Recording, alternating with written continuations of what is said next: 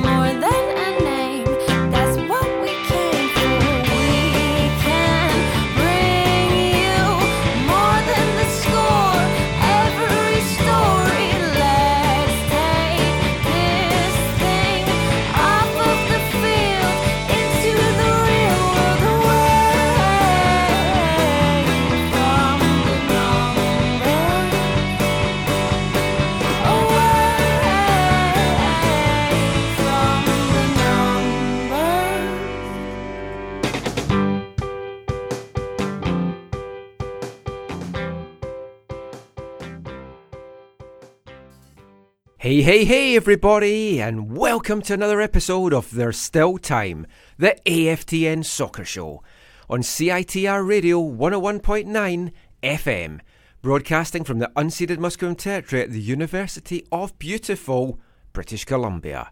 I am Michael McCall. I'm Steve Pander. And we will be joined by Zachary Adam Eisenheimer. He is en route. We waited for him. He's still not here. We thought, hey, what the hell, let's just start anyway. Because we have such a packed show to get through. Episode 342 of the podcast. So much to talk about. It's just been such a busy week. We're going to talk MLS, CPL, USL, BC Soccer, the world of soccer. Got a couple of interviews for you. International competition. Yeah, probably dissect tonight's Game of Thrones as well. Just so much stuff to talk about. I'm kind of running on fumes just now. I've been up since 7 watching football this morning. Well, that's early for you. That's very early for me. Watched, obviously, the Premiership games, then Newport County. Fantastic game. Wasn't on DAZN. The only game that's not on DAZN of all the English playoffs. Oh, really? Newport County. So watched it on a stream. 0-0 after 120 minutes. The best 0-0 you would see. 35 shots on target in the 90 minutes. Wow. Shots cleared off the line, woodwork hit 3 times, tremendous saves. If you can catch this game, I'm going to try to amazing. find the highlights for that. Yeah, brilliant.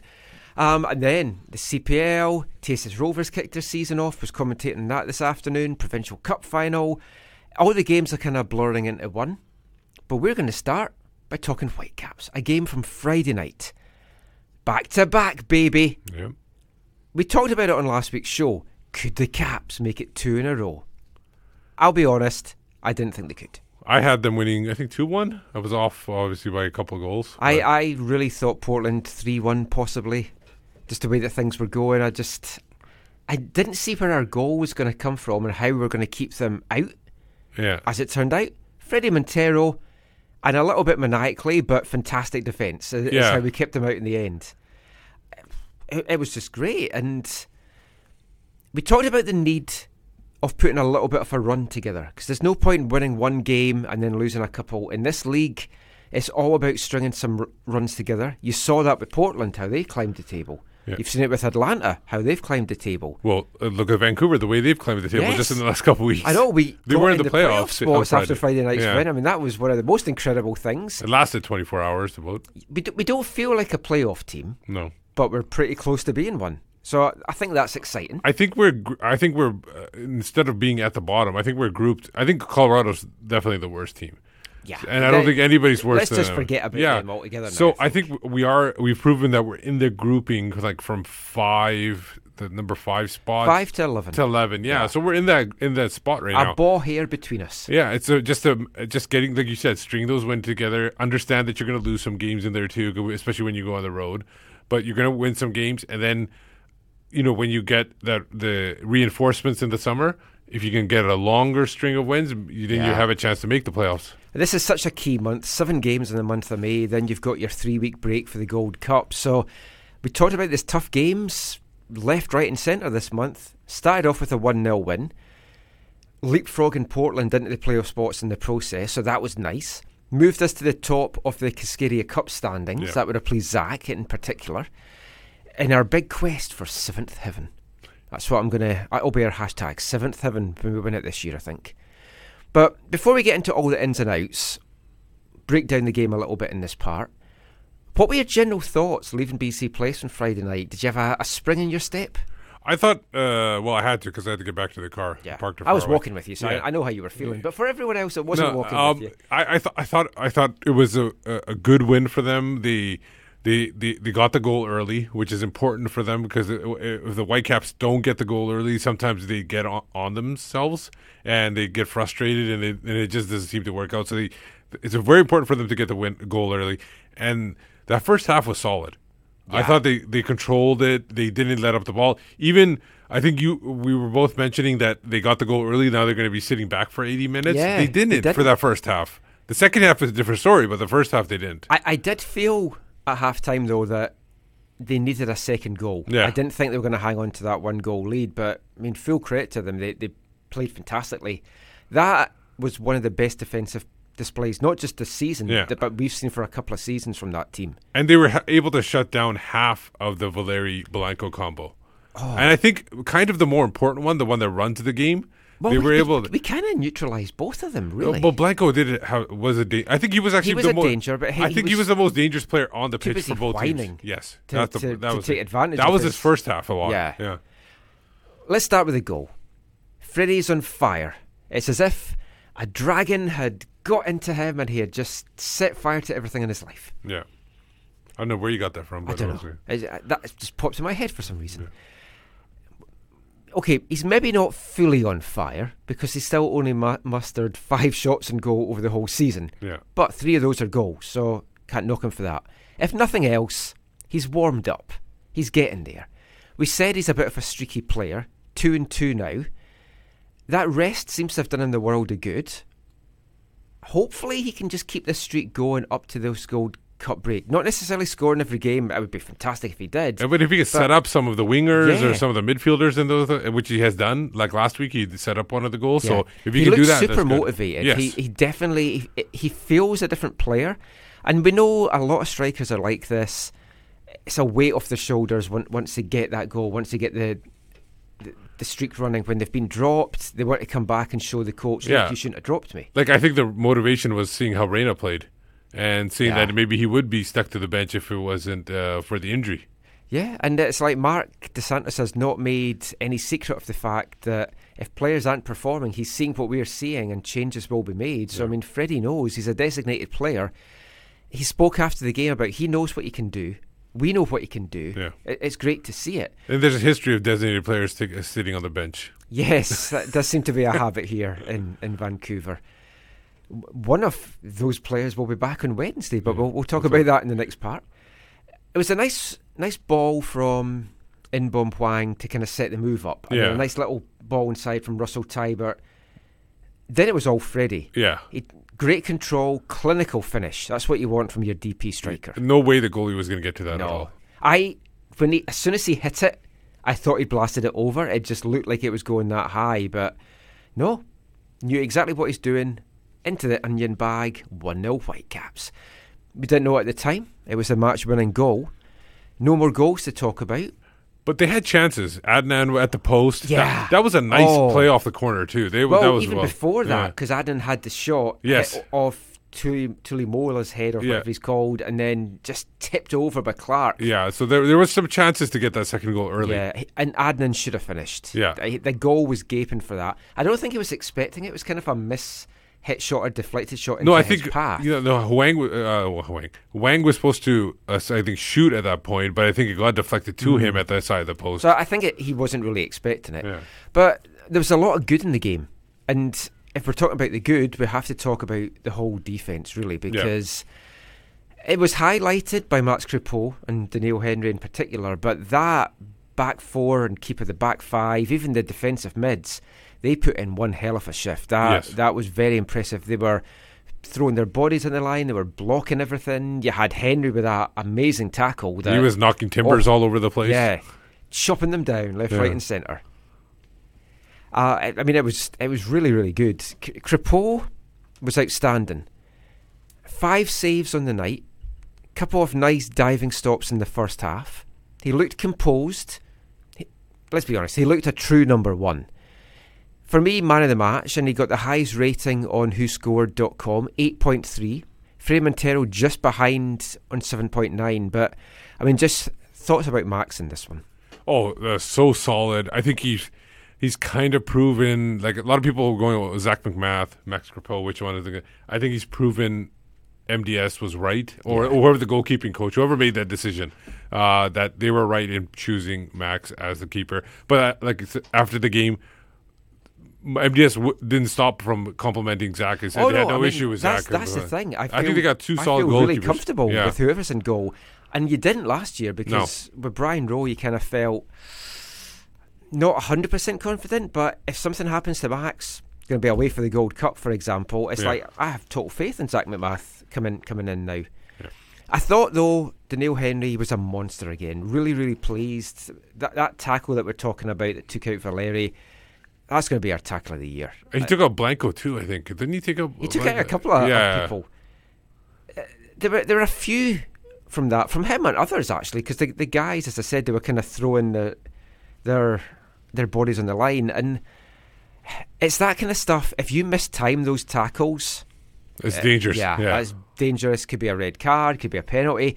The good thing, though, this week I felt was these crunching tackles, they were all coming outside the box. Yes. So even if it was mistimed, worse you're probably giving up as a free kick. Yeah, I agree with that. It was funny when Valeri got knocked over, he looked up first to see if there was any call. To see, and then he rolled around afterwards. Yeah. He really tried to play that, but it was a completely clean tackle. The referee was right there to see it and everything. It was a good game that was ref I don't think was VAR never came into play either. No, not at all. I don't know if he put his I don't know if he put his finger to his ear at any point to even listen to VAR. I can't remember the last game actually that VAR wasn't part of it in some regards, or maybe it just feels that way. I mean, Mário Santos had targeted at least 50% possession in matches.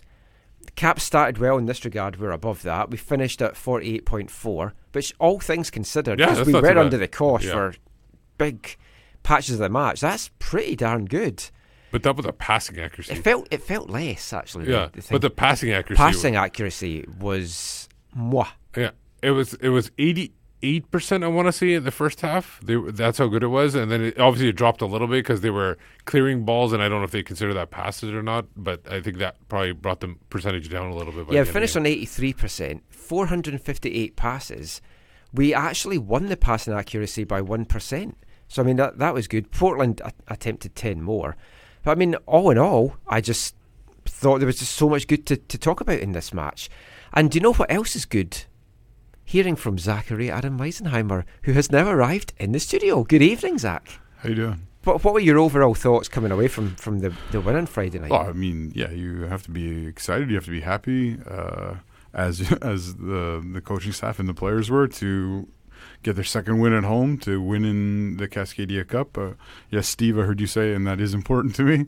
I love the passion we're getting on the touchline from Mark and his coaching staff. It's like you see what it means to them. Yeah, oh, totally. And I don't know if I think I saw you tweeting about this, Michael. But yeah, these games that he's won have been against the coaches and teams that he cares about beating. You know, like notwithstanding you're a cheater if you don't care about every game kind of thing. But there has been something. Oh, he's raising his game for these ones. Yeah, there has been something significant, and I think it wasn't.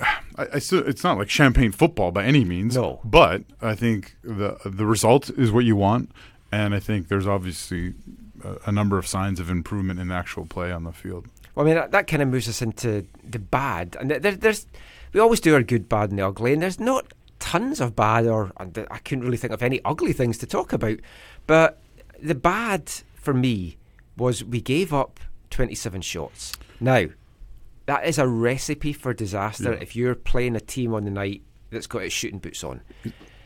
Thanks to some bad shooting, some great defending, some great goalkeeping, Portland only got 5 of those shots on target. 7 of them were blocked, I think it was in the end. Another day, another team, who knows how many goals. That could have been a really ugly thing, but it wasn't, and you've got to take that. But we've got to be really careful about that. We can't afford to give up so many shots. Yeah, Max is not going to bail him out every game like that. Like, he did it this time. It was especially the first half, those 2 headers from the corners. They were big the saves. Sprawling saves. Yeah. They were 2 really full-length stops by him. Yeah, you're right. It's not a recipe for clean sheets, that's for sure. Ultra clean sheets. Sorry, Steve. And actually, I don't know if it was in the stadium or in the at Red Card at the pub afterwards, but that was like the first thing that someone said is like 27 shots against. That has to change like that. Yeah, you can't keep up that way. I mean, we don't care what Portland coaches or supporters really feel, but if you were the Portland coach and you're watching that play out, I mean, you think about, we've had it under Robbo at BC Place. Games, there was one game we had over 30 shots and we got no goals or 1 goal or something. It pulls your hair out. I mean, you must just be watching that going, you're getting big bucks. I've brought you in to score. How can you just get 5 of those on target? It's absolutely crazy. Well, they also have new improvements coming in that territory for Portland. Yes. Well, good for them, because they're not against the Whitecaps for a while now. We're not going to see them for a while.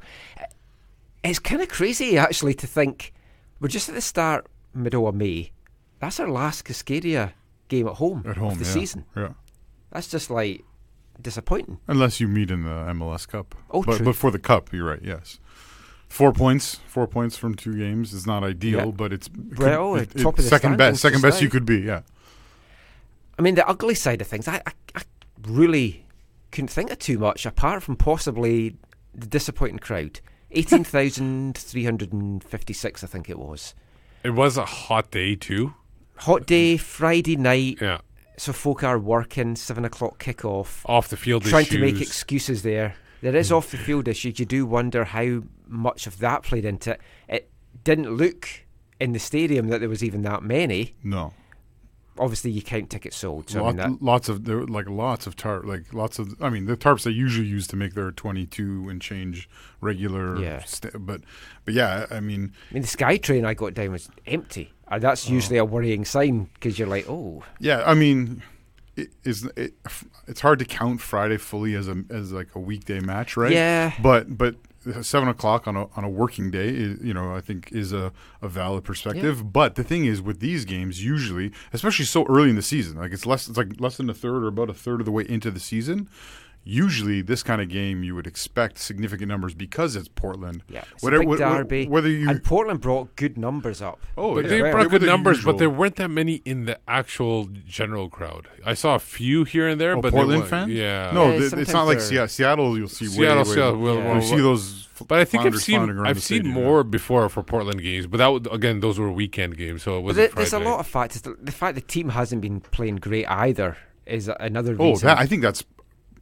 That and the off-field stuff; those are the 2 biggest. I reasons. think so. The test is going to be like if we string some results together now. Yeah. Wednesday we can't really judge. That's a midweek game. It's Atlanta. I know they're MLS Cup champs, but it's a Wednesday night game. Get the Breck Shea fans out though. Oh yeah, that's true.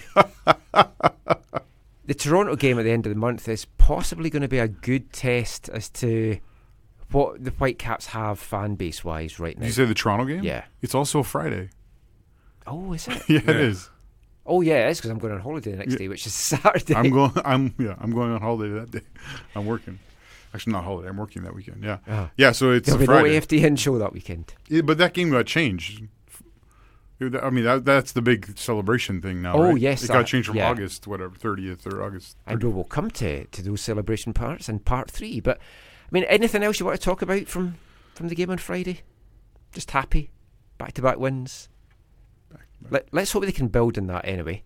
And we'll talk about that and a few other things when we're back in part 2. Hi, I'm Mark Dos Santos, and you're listening to the AFTN Soccer Show.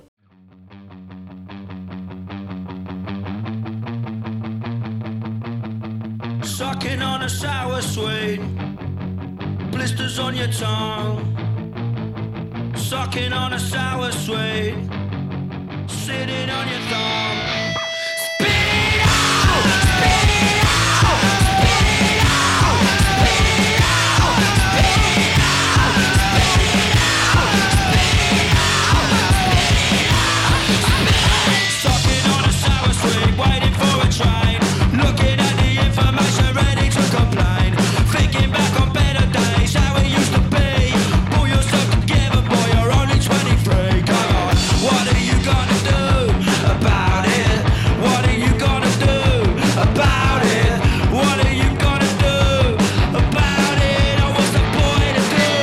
Spit it out, spit it out, spit it out, spit it out. I love me some Slaves on a Sunday night.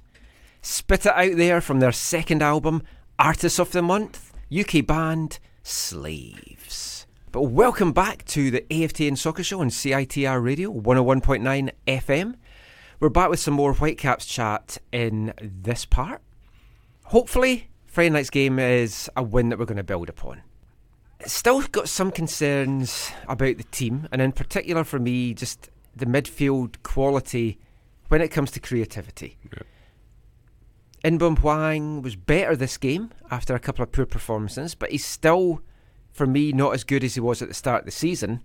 My issue was with him was like he gave away the ball quite a bit, and sometimes those giveaways turn into good opportunities for Portland to counterattack. They were in the wrong spots of the midfield. It was just like really, I don't want to say lazy passing, but it was just poor decision making. He's him and Arise are probably the two best players for like spraying the ball across the pitch.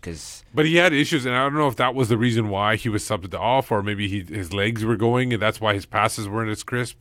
I'm not sure what the reason was, and maybe they wanted to save him for Wednesday as well. Someone, I think it was on Twitter, where conversation, of course, is great and nuanced and wonderful. But I think some valid perspectives that I saw on Twitter talking about this were just, again, about how Vancouver in the MLS era has never fully sorted out their own midfield, right? Like it's never been balanced enough where you have the right amount of creativity with grit and steel and or consistency either. Even when you've got the players like Pedro Morales was a quality player, but as he went on in his career, the consistency just wasn't there. Well, again, but that was partly about positioning and who to play him with and how to play with the him. Midfield unit is what we've been lacking. Some great pieces over the years, don't get me wrong, but just the right, I'll use the word balance, the right balance in midfield I don't think they've ever had. And usually one of the biggest holes in that has been a person who's creative enough to be the kind of the focal point. Well, okay, so let me ask you this then. If he had a Pedro Morales early Vancouver Whitecaps type in with Wang and Arise, do you think that's a good midfield at that point? Or you still... I think it is, because I think it takes a bit of the pressure off Wang. Yeah, so you're just missing that one piece then. I think that's too simplistic, and of course most of our conversation on this might be considered too simplistic or too over the top, as you've told us in the past, Michael, from some people. But I think when you're talking about Pedro Morales, I think with those other two, Steve, you also have to talk about like the tactical approach to that, right? Like formation a little bit as well, but tactical approach, because you saw Pedro here push forward to be like a 10 behind a lone striker with wingers, and you also saw him play like sort of lying. Deep lying second person in a double shield, trying to use his range to good effect. So. With those three, that would sound potentially exciting. We've talked about so many times, we've never had a proper number 10. I don't know if we're ever going to get one. That they've played as a 10. Because again, you could argue Pedro, Davide Cumento, but they hardly ever played him at a 10. Even bringing a 10 in now in this 4-3-3, he's probably not going to be your proper 10 that you're expecting either. Or you have to get, your 8 has to be an 8/6 to go with your 6 maybe? I don't know. So all numbers, and we're away from the numbers. So let's move on. Las Bangura faded again out of the game, but at least it was good to see Venuto was on and fighting to the end. Yeah. Because usually whoever starts between them, they fade out and the other one comes on. When they're both starting, your worry is they both then fade and then you've got no one to bring on. But I thought Venuto did well. He won the ball a lot. he really fought to get that ball back. did. Yeah. We saw Brett Levi's come on in the last 2 games to play in a left wing role. Yeah. Is this maybe... We obviously don't know what's happening with Ali Adnan, but is this a chance maybe for Brett to reinvent himself as a left winger again, or some kind of midfielder again? Which is where he started his Yeah. career, isn't it? Like, or He started on the wing, kind of played central midfield, went back to left back. Yeah. I mean, with Brett Levi, I guess my hope is just whatever playing time he can get wherever, I think is hopefully positive. Because how old is he now? Is he 26? Or 25? 20, I want to say 25. So he's like maybe just barely eligible for the Joe Deasy Young Player of the Year award. He's too old now. Yeah. He's so gone. like His days are past. he feels young, but he just needs to play, right? Like, so I'm happy for him to get time and hopefully be able to prove that he's worthy of that time, or continue to be worthy of that time. And I think so far is it twice now he's played in front of Ali. This is twice he's been brought into games and played in front of him, Yes. right? So I both those were victories, right? Those are the last 2 games, right? Yeah. Yeah. So He didn't have Fred Montero pushing him in the back of Yes. anyone this week either. that is true. Yeah. He turned 26 end of March. Right. Oh. Yeah. There So you we're go. both kind of right. Yeah. It was 25 at one point this year. Now, this game, as we kind of talked about in the first part, not a great crowd, a lot of off-the-field issues, and the match saw another walkout by supporters in the 35th minute. This time, the Timbers Army supported them, leaving en masse, and as soon as the Southsiders and Curva left and the Timbers Army left, the difference in the stadium, atmosphere-wise, sound-wise, it was kind of eerily quiet. It was very, very noticeable. Not mentioned on either of the TV broadcasts, of course. No, but I heard it was mentioned on the Portland one. oh, someone said it wasn't. I think someone said. I'll double check that, but I'm pretty sure someone said it was. But it was good to see the Timbers Army coming up and supporting it. To have come all this way, to spend this money, you've travelled all that time, and you give up watching 10 minutes of the game to support a cause. I mean, that's fantastic. And there was maybe about a dozen of them left in the section. Yeah. And then the videos. No, of them in the less than that. concourse. It was about. I counted actually because you could count 6. There were like 6 Oh. of them Yeah, left. I heard it was like about a half a dozen. Yeah. So, I mean, it was great to see that. And this felt like the biggest, like not even just taking the TA out of it, but in the Whitecap side, it felt like the biggest numbers that were in the concourse from Well, just videos that the Southsiders and Curva were obviously a big number, but I noticed that for sure that there was the largest amount of people in the regular stands that walked out. You could see a significant difference in there too. The only part that was the people right in front of us that was that many, but other parts of it, you could see people. It's walking hard out. when there's so many empty seats as well to kind of merit judge it it, to yeah. begin with. Yeah, I think it was talked about maybe on the halftime of their thing. I don't want to turn the audio okay, on right now on interesting. that, but yeah.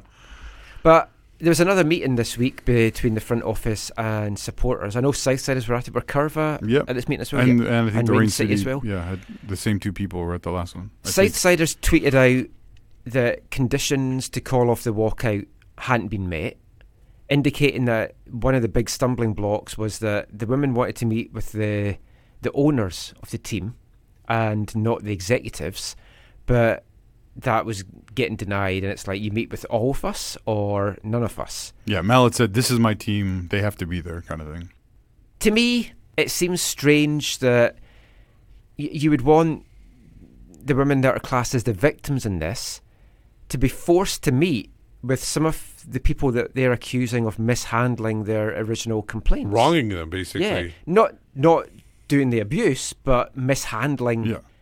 I don't see how it fits that they Yeah. think that they would be comfortable doing that. Yeah. It's utterly incomprehensible that this wasn't. They could have avoided all this.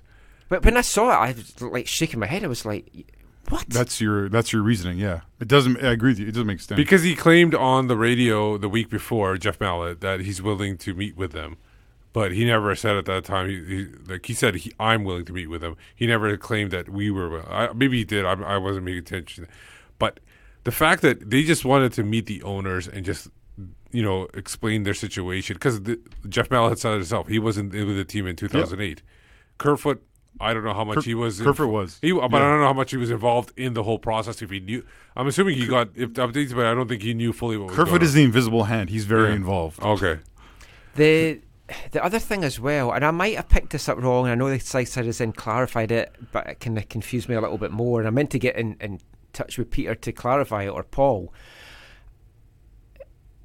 Am I right in saying that any meeting between the women and the club has to be on the club's terms? Is that...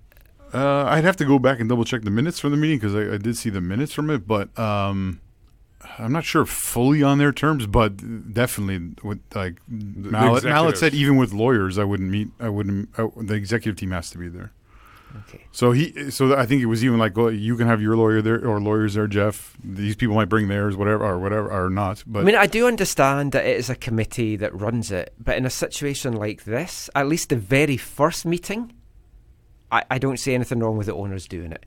But there was T-shirts produced as well for the match on Friday, and I know in the Curva section after the game, Jake Nerwinski went in, did the Humber, and it caused a little bit of, I want to say drama for want of a better word, because he was posing in one of those T-shirts, right. and I know you wanted to maybe say a little bit Well, about. no, I just about want. This is sure some of my personal perspective on this. This is not like I'm not speaking on behalf of Curva Collective for this. This is just how I view things. First off, I think people are welcome to their opinion and to view things, interpret things how they want, and that, I mean, some of the response I think shows that very much so. The shirt itself, which again I have no involvement. I had no involvement in making the shirt. Like I didn't even see the shirt until after it was made. Like there was people working to who took that on as something they wanted to do. But the shirt itself to me is like there's nothing super offensive about the shirt, because the shirt itself just says "We believe them," which is a reference to the people who made allegations. And it has, I think, a hashtag on it that says Safe Sport, which is a movement that long pre-exists, from my understanding, pre-exists That's what all BC this stuff. Soccer and the CSA have been talking I think about so, this yeah. week, yeah. But it exists before that even. It's just a movement to make sure that sports are safe for young athletes, I think, in particular. So correct. So you guys correct me if I'm wrong, because this is my interpretation. But the release that the Whitecaps organization put out, whatever it was last week, the last one they put out, that was signed? The signed one, yeah. Let's call it the signed one. So the signed one they put out. They apologized. They apologized in that thing, and they also said we like they said this in the previous one as well. But they're passing this information on to the police. Yeah. Which to me, in essence, they're saying, We yeah, believe we believe them too, we yeah. believe these, Yeah. we believe this too. The other thing, Safe Sport. I don't know if I can't remember if it was in that document, but behind the scenes, as I understand, people who've gone to these meetings that have told me that the Whitecaps are working at how can they make sports safer for not just their programs and their athletes, but athletes in general. Yeah. And the shirt itself is in like Whitecaps colors, light blue and dark blue. So like some people, I think, and some people have called it this themselves, which I find it hard because it's in those colors and the statement it says.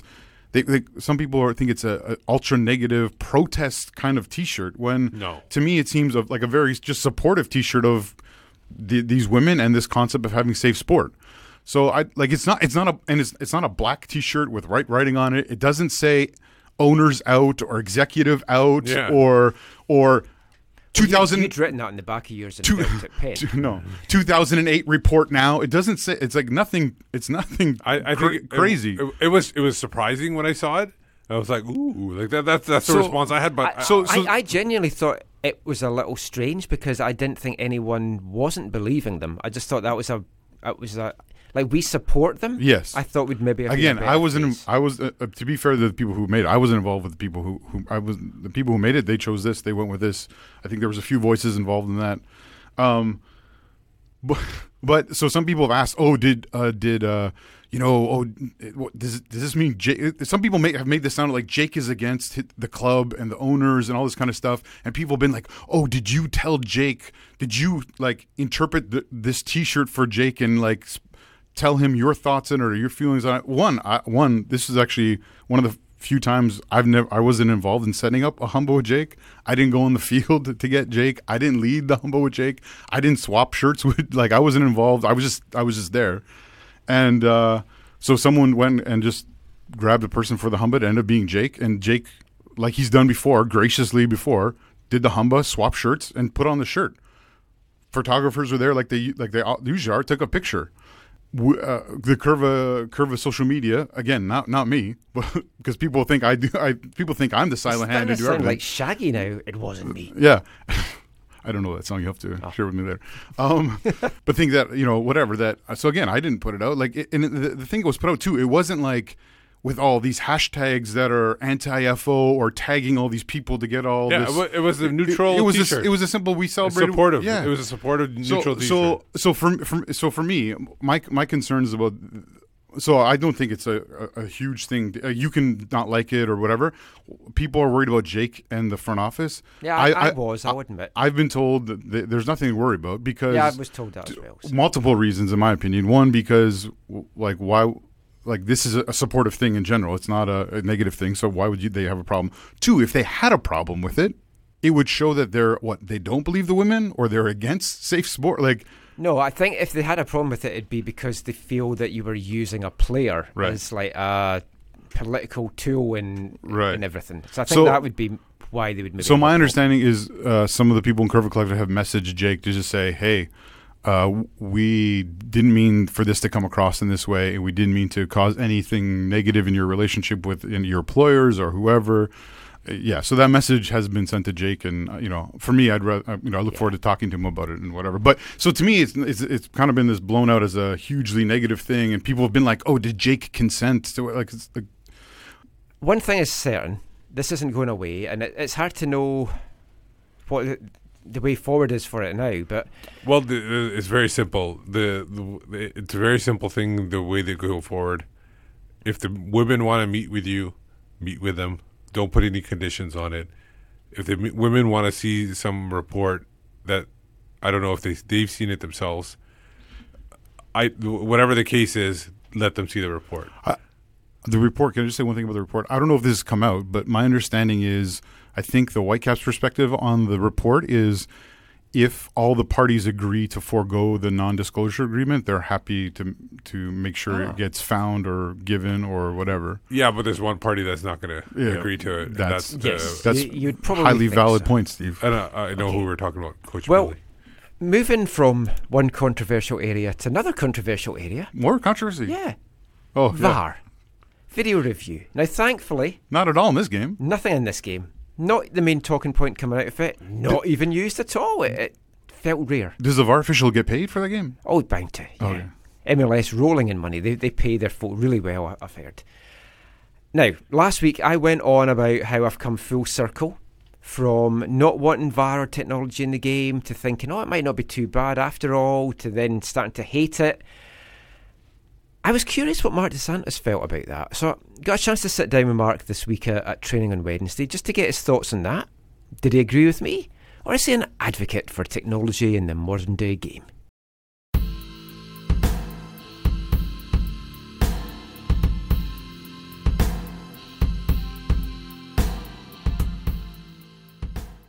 What I was wanting to ask you about was video review technology in general in the game, not the specifics with the Whitecaps, because I've come kind of full circle in this. When they first talked about video review coming in, I wasn't in favour because I'm an old-fashioned traditionalist. I like you. And then I started to get... I like the goal line technology. I like the referees having the thing. Yes. And then video review came in, and I've seen it good at the World Cup. I've seen some horrific things here and in Europe. Like recently, I've kind of come back to the top of the circle again, and I just feel it's ruining the game. It's slowing it down. It's taking all the drama and the excitement out of it. Yes, I agree with you. I think that football needs to have this drama in this story. It cannot become robotic. It cannot become robotic because then that's going to take a lot of interest away. You need to talk about decisions and you need to talk about things that went wrong. For me, there's two things that are important with the review. One, the goal line technology, because if the ball did go in, it went in, and it's over. And the other one, the offside. Okay, if the player is offside and he gets called, for me, these two should be reviewed, are very important. What should not be reviewed, in my opinion, is what is at the discretion of the referee and his interpretation. Okay, I'll come back to a game where Inbiom is tackled by Kim Lee against Seattle. Okay, if a ref would call that a penalty shot, some would say it's fair because it was a reckless challenge, even though if he touched the ball. If the ref would not call the penalty shot, it's still fair. Because if he would call the penalty shot, it's still fair, or not. Either decision would be a fair one, and would be the interpretation would be different. So for the ref, as soon as he calls, because he reads the penalty shot, and he calls the penalty shot, for me it should stand. That decision should stand. Now, if he gets an information that, he was offside before the tackle, I agree that it should be reviewed. Or, the ball went in, I agree. But once he calls the penalty shot, and there's a guy saying, I'm not sure it was, and now he goes and he says, yeah, maybe it was, and it comes back, these are the type of calls that are ruined the game. Caleb Porter was totally right. He was totally right, because the ref took a decision, in my opinion, based on his ego. It was a clear goal of Pedro Santos, who got in the way of Trapp and Acosta in a bad way, and who if somebody does a foul, is Ted Uncle. Yeah, no matter what angle you look at, the guy never touched him. Then the humility of Ted Uncle to see it and to say, oh shit, I screwed up DC because I get in the way of Acosta, but it's not Will Trapp's fault. No. So this is a goal. He goes back and he calls it back. He goes back and he calls it back. Very unfair. So it's interpretation again. These kinds of call, I'm again. So these are the 2 points, in my opinion, that it's fair to review. Goal line technology, offside, but not things left to interpretation. Would you like to see the decision centralised so that the referee doesn't have to second judge himself? It would be maybe better. It would be maybe better compared with the VAR. But in my opinion, I'm a little bit like you. It's a goal, it's a goal. If the ball crossed the line and the watch says it crossed the line, it's fair. Or if it's offside, then anything that is interpretation. I could take a decision now in my life, going at the bank, and it might be not good. But then I can't go video review to come back, So I'm going to interpret, the interpretation of things, it leaves too much space. Instead of saying, it's offside, yes. Okay, offside is a rule. Then, is it a goal? Yes. But then, when it's fouls that your opinion and mine are different, it leaves so much in the air that referee A takes a decision in a game, LA Seattle, and referee B, faced with the same type of decision in another game, takes a total different decision because of his interpretation. While an offside or a goal, it's an offside or a goal. There's no interpretation there. That's what I think. I agree.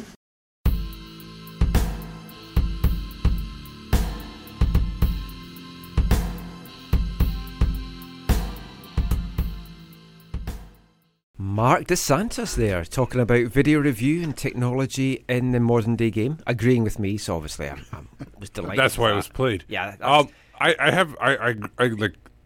I'm totally agree with them. I think the one thing that VAR, whether it's hopefully they do it mid-season or maybe next year, they need to make a better definition of what's clear and obvious. They can't be so chintzy on like millimeter offside calls.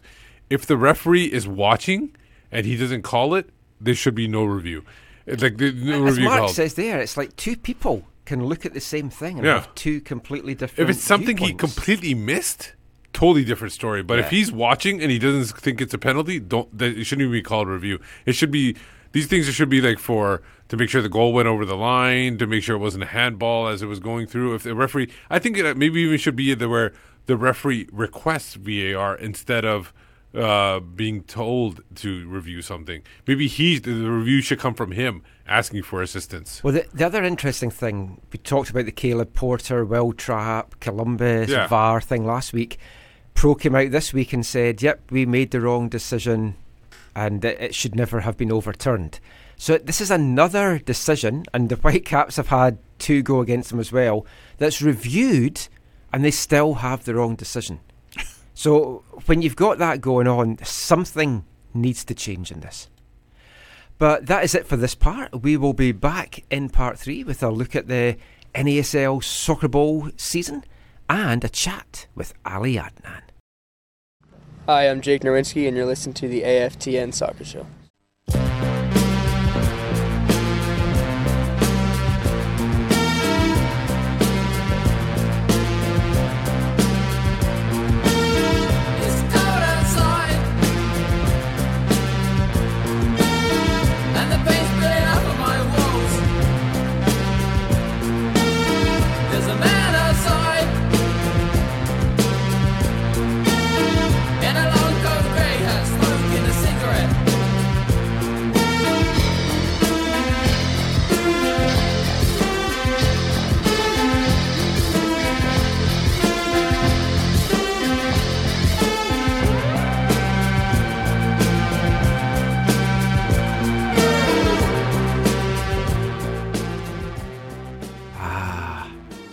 One of my favourite all-time songs there.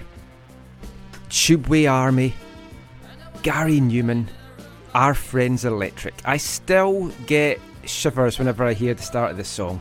Takes me way back to my childhood. I remember sitting in my bedroom with my handheld tape recorder recording this song off the radio. That's how old I am. I listened to the radio and had a tape recorder. Oh, I did too. Well, you're same. You're old as well. No, And but you're not. old. We're all old. We're old men. No, but that I'm only- not your old. Oh. You're old. But I was doing that in the early 90s, I think. Oh, I'd moved on to CDs by that point. That's from Tubeway Army's debut album, Replicas. Entered the UK charts 40 years ago this week. That is our 1979 song for this week. It eventually got to number 1, stayed there for 4 weeks. It was a hit across Europe, New Zealand, Australia, but never in here or the US. Weezer did cover the song in 2008 though for a B-side. I just love that. It was one of those breakthrough synth pop new wave songs that kind of led to that new genre, that new sound into the 80s, and it also led to strikes in the union when they were appearing on TV because it wasn't proper instruments. It was all electronic, and the unions were against that because it was taking jobs away from musicians, they felt. But that is played, of course, for celebration of our 40th anniversary of the NASL Soccer Bowl win by the Whitecaps. We've got some cracking songs coming up this month in particular. 1979, one of my favourite years all time for music. Heart of Glass, fantastic song by Blondie. That was number 1 in Canada 40 years ago this week. Reunited by Peaches and Herb, still number 1 in the US. And of course, Bright Eyes by Art Garfunkel. Only one more week and then it's not number 1. Woody Allen's Manhattan was still number 1 at the box office. Russ Meyer's famous sexploitation movie, Beneath the Valley of the Ultra Vixens, was released this week. Sure, we've all seen that. I think I've seen that on Showcase when Showcase used to show those kind of movies. It's interesting. Different times, I think we can say about that. This week, though, for the Whitecaps in their 40th anniversary season, packed crowd. 22,078 fans into Empire to watch the Whitecaps beat Rochester Lancers 1-0 in overtime. Made it 3 straight wins, 6 wins from their first 8 games, topping the Western Division. Whitecaps had 26 shots to 7. Ship Messing was in the Rochester goal, described in the report I read as the controversial loudmouth keeper. He's carried that on a little bit into his broadcasting. They couldn't get a goal past them though in the 90 minutes, and the game headed into overtime. Up popped Carl Valentine to head home the winner, his first goal as a Whitecap. 40 years ago this weekend. Was that from some good link-up play on the wing by Wee Willie Johnson and Bob Lenarduzzi? No, Bob Belitho. Oh, okay. I knew there was a Bob in there somewhere. Yeah, I did TSS commentary today with Alan Errington, and the stories he shared off air that I can't tell on air, including a really fun one about Willie Johnson and Bobby Lenarduzzi that I just told Zach before we went on air, which is why I mentioned that. I'll maybe share that as the season goes on, though. Well, maybe really funny story. Maybe it could be an extra time podcast. Also, a very interesting story he told me about a player pissing in a hotel lobby because he was so drunk before a game. Before a game? Yes. That's another story as well. Different times, right? Yeah, it was different times. The Whitecaps have announced their special anniversary game is going to be against TFC, as we mentioned, on May 31st. 16 players from the 1979 squad coming over for this one. They're going to be in attendance. Wee Willie Johnson, King Kevin Hector, Phil Parks, the goalkeeper, a lot of other players as well. Some players, like Alan Ball, sadly no longer with us. But I'm looking forward to that. We'll catch up with a few of those guys for our future segments about 1979.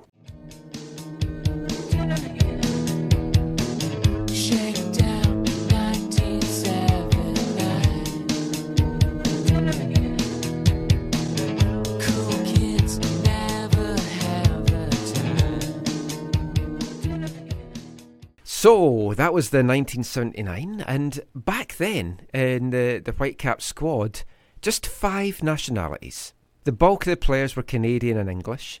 Far cry from today's squad, where we've got 13 different nationalities represented.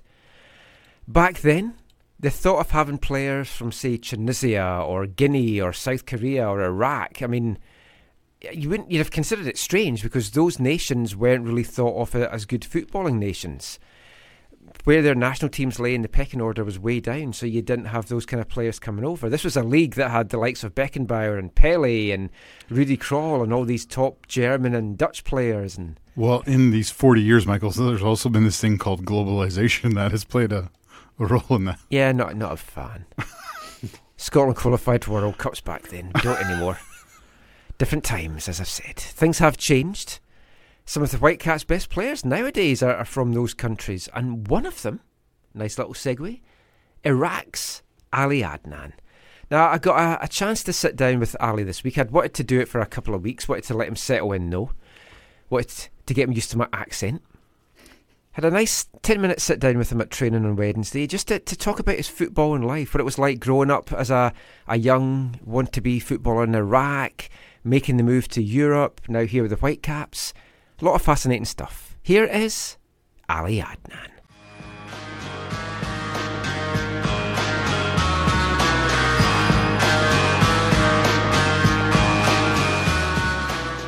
Wanting to talk to you a little bit, not so much about coming here, but like your life in football, just kind of up to now. So Ali, growing up in Iraq, what was it like for somebody that wanted to play football? I mean, we've all seen over the years what it's like in Iraq, and there's been the wars and everything like that. How difficult was it for you to play football with all that going on?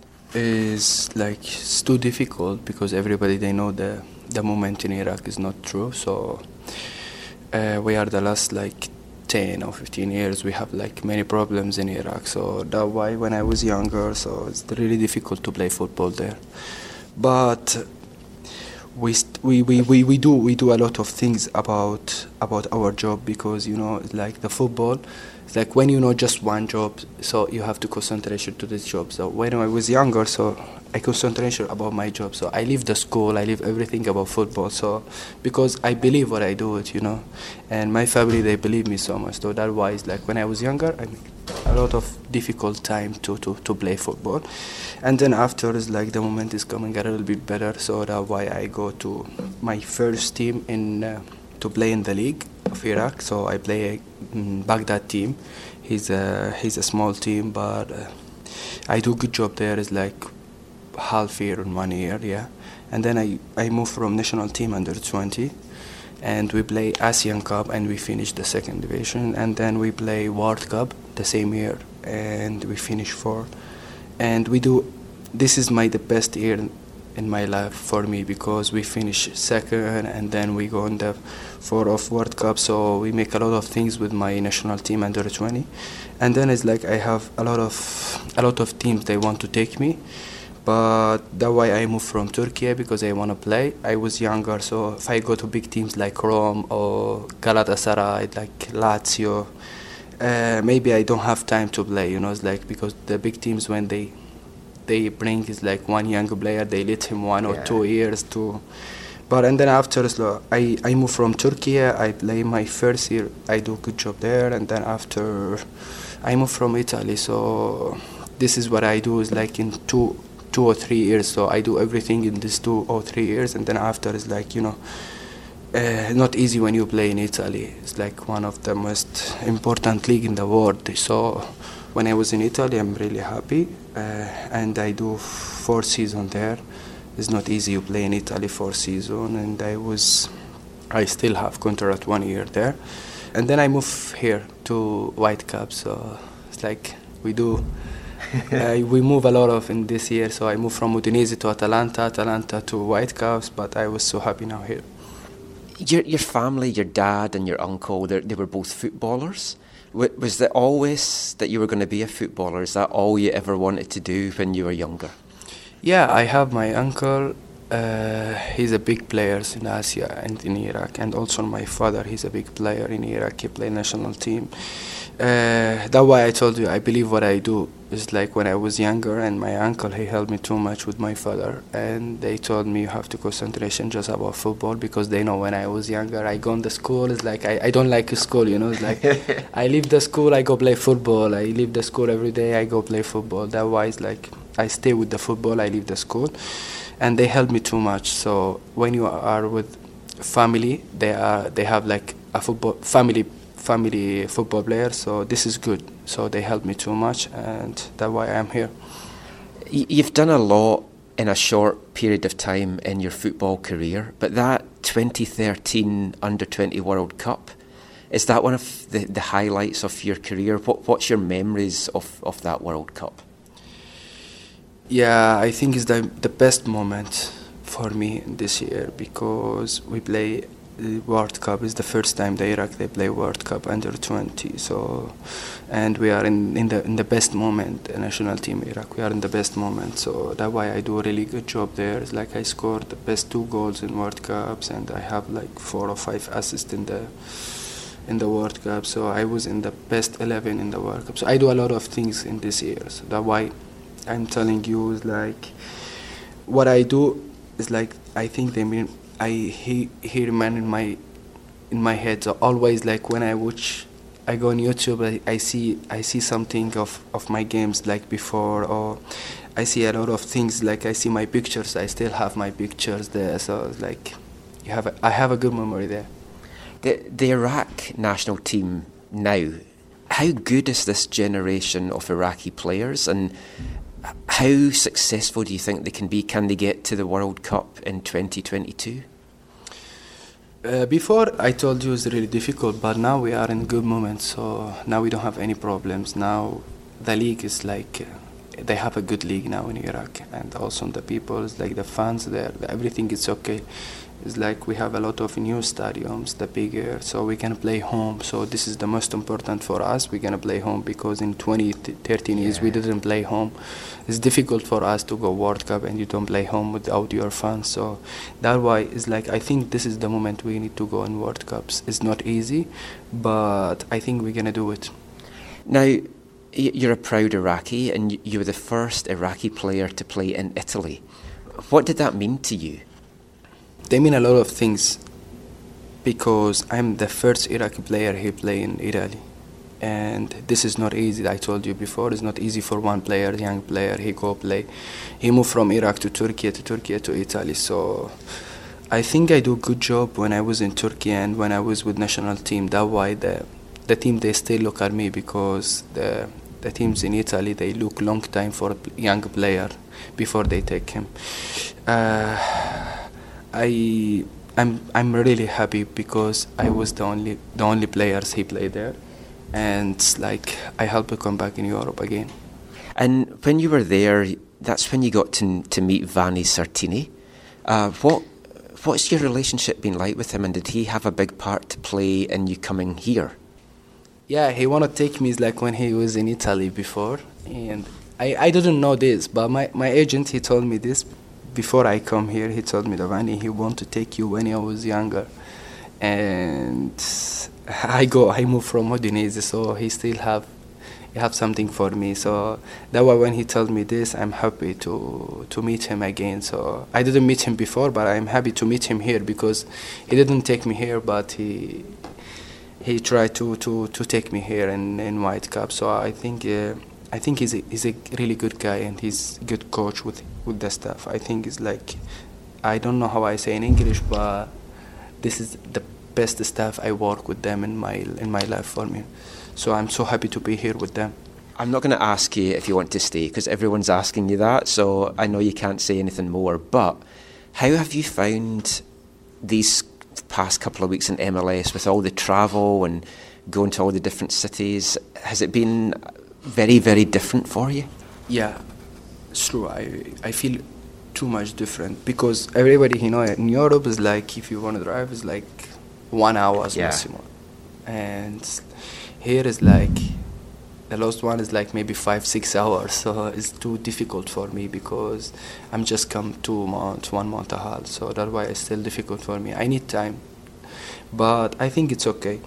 And it's like America and Canada is too bigger, so that's why it's like all the flights like 5, 6, 7, 8 hours. So we go Orlando, how many hours? 12 hours, so it's too far for the team. That why it's like always like the teams in MLS, when they play home they play better, when they go away they play a little bit normal. I think it's okay, so with the time I think I'm gonna feel better. Thank you so much for your time, and good luck for the rest of the year. Thank you so much. Thanks, Ali. Thank you. Thanks. You too.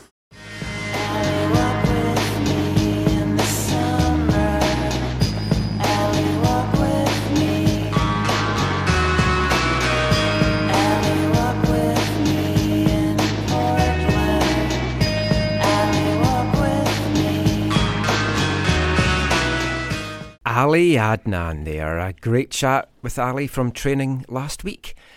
He's been a great player, I feel, for the Whitecaps since he's come in. I had an interesting discussion with another media member this week who doesn't think he's been that good. Well, I was sitting next to that media member. He said that he doesn't feel like he's the best left back, like unquestioned best left back in MLS.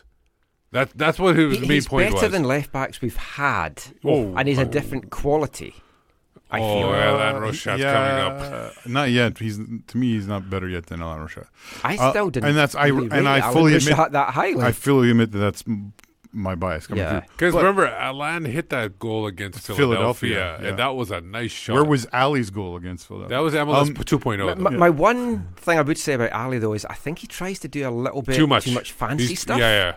But although I like the hip in the skip and the thing, that was a nice move. I forget who the thing is. Americans were some Americans, but someone said he's the second left back in the league behind Greg Garza. No, the guy in Seattle, Jovan Jones. No, he just came back. Brad Smith. Brad Smith. I thought yes, someone did say Brad Smith, but then you wouldn't have brought Jovan Jones back if Brad Smith was the best left back. No, but I think they might MLS. play Jovan Jones further up the field. But I think he's good. But I think because he's shown some flashes of brilliance, like people in their mind, and because of where he's from Syria. He's kind of. I thought it was Iraq. Was playing Syria, the league. For a club in Syria. I said Syria. No, sorry, Syria, the league. He was playing in the Italian Syria. I thought right? No, sorry. Yes, I know he's from Iraq, but they're close to each other. A bike ride.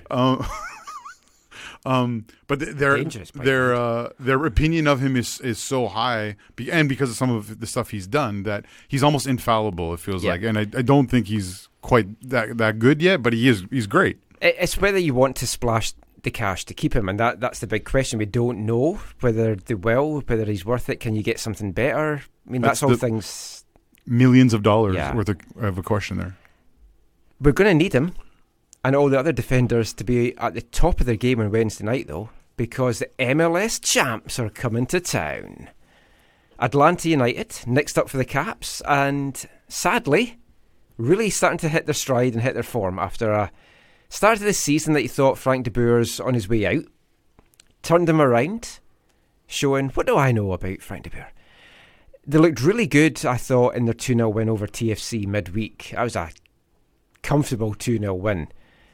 Not as spectacular, but still comfortable against Orlando today. I watched most of that. 1-0 win they came away with in the end. Did you see the Tifo? I didn't know. Oh, they did. This is one of the few games I haven't watched today. Well, you were busy. They did. I watched it I didn't watch it live. I watched it on the PVR. They did. I don't know if it was fire. There's some good little flashy placard things. But then they did a net raising, and they had a Godzilla or not King Kong looking like gorilla in an Atlanta jersey with holding a lion over his shoulder kind of thing because they were playing Orlando. Yeah. It was. Nice. I mean, I've I'll look out for that. I've seen more offensive tifos involving lions and lions before, but it was not too bad. So are they was it a silverback? Yeah, maybe it's tied into that. I think. Yeah. Oh, interesting. The goal today came from Pity Martinez, his first MLS goal. Brad Guzman had a couple of big stops as well. 4 straight wins now for Atlanta after a poor start. 5 wins in the last 6. All 5 of those victories have been without giving up a goal. Breaking down this defence is going to be tough. Atlanta's May schedule, like the Whitecaps, is busy ahead of the Gold Cup. And they only have 2 days in between because they play today, and that's only Monday, Tuesday. One of them is a travel day. That's true. Wednesday's going to be their 4th match so far this month, which is crazy. 4 matches in 11 days. They've got a trip to New York Red Bulls coming up on Sunday as well. Yeah. Now, a long trip, couple of days after playing against a non-conference rival. Do you think we're going to see them rest some of their key players, or are they wanting to just keep this momentum going? It'll be up to De Boer. I don't think he wants to. I think he wants to get every win he can. And I think he will play a pretty strong. He might rest 1 or 2 guys that maybe not feel it, but I think he's going to play as strong as possible. I think I would be surprised at any more than 3 changes, but he's got to be expecting a massive match from Brek Shea. Oh, he'll be up for it. And you know how ex-players do against us. And the thing is, I think the one guy they might rest out of their top players might be Pity Martinez, only because he won't be used to the travel like that across. He scored today. I know, but I'm just might saying. want to ride that, but no, I would rest Martinez if I were them. If you're listening to this, rest Martinez. Both Joseph and Pity. Anyone named Martinez. Joseph Martinez and Ezequiel Barco lead the way, 4 goals apiece. But Barco's away now with Argentina's under-20s for the World unfortunate. Cup. Sad. Disappointed in that. Hector Villalba, 3 assists. He's their leader. Atlanta's up to 5th now after the win today in the East. 6 points back of Philly, who's leading the East. But they've got 2 games in hand in them. Yeah. 12 goals scored is the equal worst in MLS with Columbus. But 8 goals against is the equal best in MLS with LAFC. Now, we know what we did to them, but, I mean, what's the key for the Caps in this one? For me, trying to do anything to break down this defence. They gave up 10 shots at home today to Orlando, so they can be tested. We just have to be clinical, I think, when we test them. Exactly, and I think defensively they need to clog up that midfield. I think if Brek Shea is playing left back, you run at him all day long. Who would you put up against him then? Someone that he hasn't seen? Yeah, well, he doesn't watch MLS. Has he seen any? He hasn't seen any. That was good. Didn't even know about the Cascadia Cup. So. Maybe Venuto. I think you intentionally change up who's going at him. Yeah. So 5 minutes Venuto, 5 minutes Bangura. Yeah, and get some in-bomb out there as well. Change of pace and trickery. Well, that's the thing as well, because it's a home game. Do you go with the same team for 3 games on the trot, or do you mix it up a little bit, maybe bring someone like Andy Rose in for Russell Tybert? I think you go a full lineup this time. I don't see any changes here. I think that when you go back on the road against Sporting, I think that's where you maybe make some of the changes. Which is now a very winnable game. Yes. Sporting's having a nightmare. Because remember, this one's a Friday to Wednesday. It's not a short week, so you're We've got able 2 extra days rest. Exactly. So I think you go full lineup, your strongest lineup this one, and then worry about the road games because you need to keep your winning at home going. 2 weeks in a row. That's incredible wisdom, Steve. Okay, thank you. Well, I just say it because I want to be at the beginning of the show again. We'll find something else. let's get some predictions. Let's see if Mr. Positive Pander is going to keep going. I'll go again. I'll go 2-0 Vancouver. 2-0? Yeah.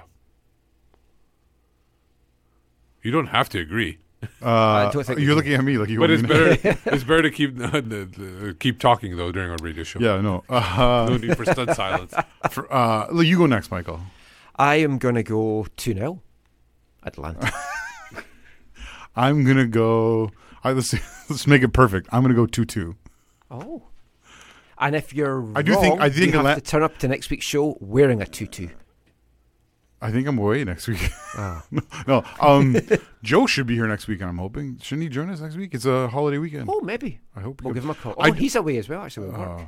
I just said 2-2 because you guys said 2-0 and 2-0. But I think Atlanta will more likely win like 2-1. But There isn't actually going to be a preview show this week or next week just because it's midweek games, so it's kind of impossible to fit it in. But that is it for our Whitecaps chat. We will be back with a look around MLS and some big talking points coming out of MLS this week after this. Hi, I'm Daniel Henry, and you are listening to AFTN.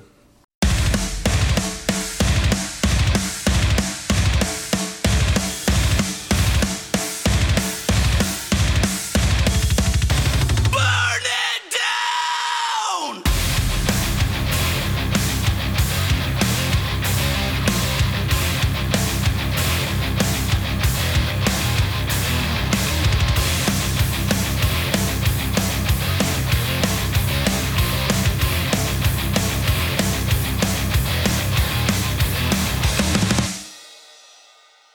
Burn it down! Steve's selection there? It has nothing to do with anything that was on TV today. No, of course not. Carnage, man, carnage. We're back for part 4 of the AFTN Carnage Show on CITR Radio 101.9 FM. So the Whitecaps finished this weekend 8th in the West, 1 point back of the playoff spots. We've been temporarily in it. Only 3 points off 6th now as well. We would have been in a playoff spot if Kai Kamara didn't miss a penalty kick, which he never does. Did he? normally. I never actually watched that game. Yeah, that's his second only in the league. Yeah, he missed it. It would have been a 3-3 draw otherwise. Why, he really hates the Whitecaps doing that. Whitecaps have still scored the least amount of goals in the West, but on the flip side, we've got the 4th best defensive record now. 3 clean sheets in the year for Max Crepeau. Only 4 teams in the West won this week. The Caps, LAFC, who cracking goal from Carlos Vela, if you haven't seen that. Seattle, RSL. Portland, Dallas, Galaxy, San Jose, Minnesota, Colorado, Houston, and today Sporting KC all lost. So an excellent weekend for the Whitecaps. But it's been a busy week off the pitch, and that's more what we want to talk about in this part. A couple of big talking points we're going to get into. Managers leaving all over the place. Anthony Hudson had gone from Colorado. This week, 2 more managers were dismissed. Brad Friedel of New England, and sadly, Alan Koch, friend of the show at FC Cincinnati. Now, for me, Friedel's sacking it wasn't too unexpected. They've been awful. Lost 5-0 on Wednesday to Chicago, and that came on the back of a 6-1 shellacking at Philly 4 days earlier. They look in a mess that it doesn't matter who's going to come in. They're not going to get out of that, I don't think, the season, so you can maybe write the season off for the Revs. Now, maybe I was just completely out of the loop, but for me, I don't know about you guys, Alan Koch's dismissal in Cincinnati, major shock. Yeah, and disappointment. I feel for him. Like, I don't know him as well as you do, Michael, and Steve maybe as well as you do, but I feel really bad for him to go out in this way. And it feels, I get the results side of things, but it feels a little bit too early. And I think you were tweeting about this, or someone was tweeting about this, the joke of like, oh, I think you said it. They really are the Whitecaps from 2011 with the early dismissal of a coach. I think this has a lot to do with the Atlanta United effect. of how they came in with an expansion team and everybody expects to be, and LAFC as well. Forgot Yep. about them. And a little bit you've New got York. a big fan base you're trying to please. Yeah, and a little bit New York City FC too, but mostly those two teams. That way they came into the league and they just blew off right away. So I think that has a little bit. There, people are expecting big things right off the bat, and they. I mean, it hadn't been a horrible start. I mean, No. joking how they're similar to Whitecaps Light from 2011. Tater Torgerson, he was sacked in our expansion season after 12 games.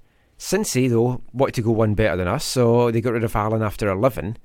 At Koch's sacking, Cincinnati were second bottom of the East with 8 points and a record of 2 wins, 7 defeats and 2 draws from their 11 matches. When we got rid of Tater, we had 9 points with 1 win, 6 draws and 5 defeats.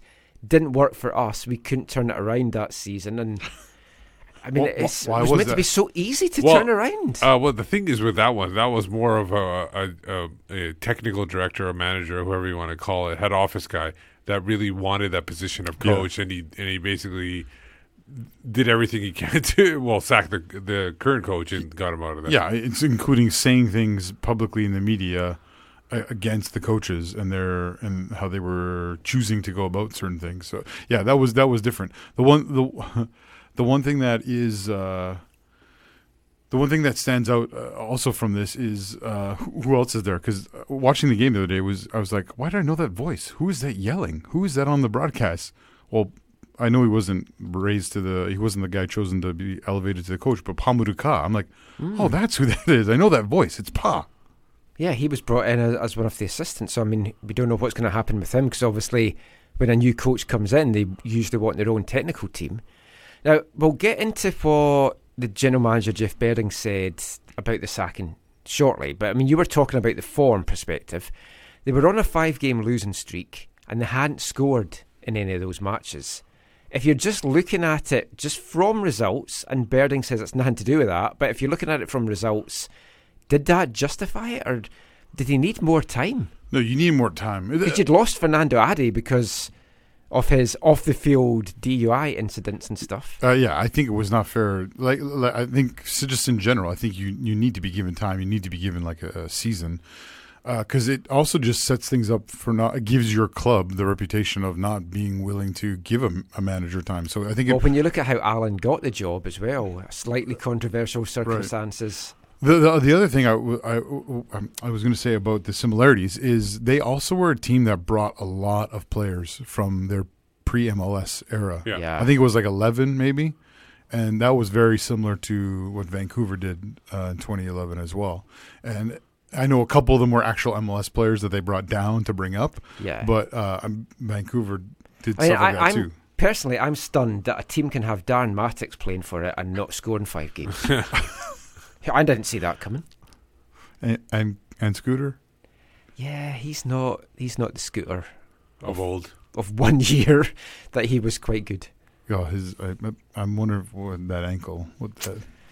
Yeah, Berding though, the Cincinnati general manager, he's saying it wasn't about the on-the-pitch performances, but it was the stuff that was happening off it. The post-sacking press conference that he gave, and he was doing a conference call as well for out of town media, and I was working and I couldn't get on it, and I so wish I had been, because I only saw the press conference afterwards, and I was like, oh man, I wish I'd been off that day to be on that call, because so many questions were coming off this. He didn't just throw Alan Koch under the bus. He reversed over him a couple of times and then drove over him another couple of times and reversed back again. He laid it on big time.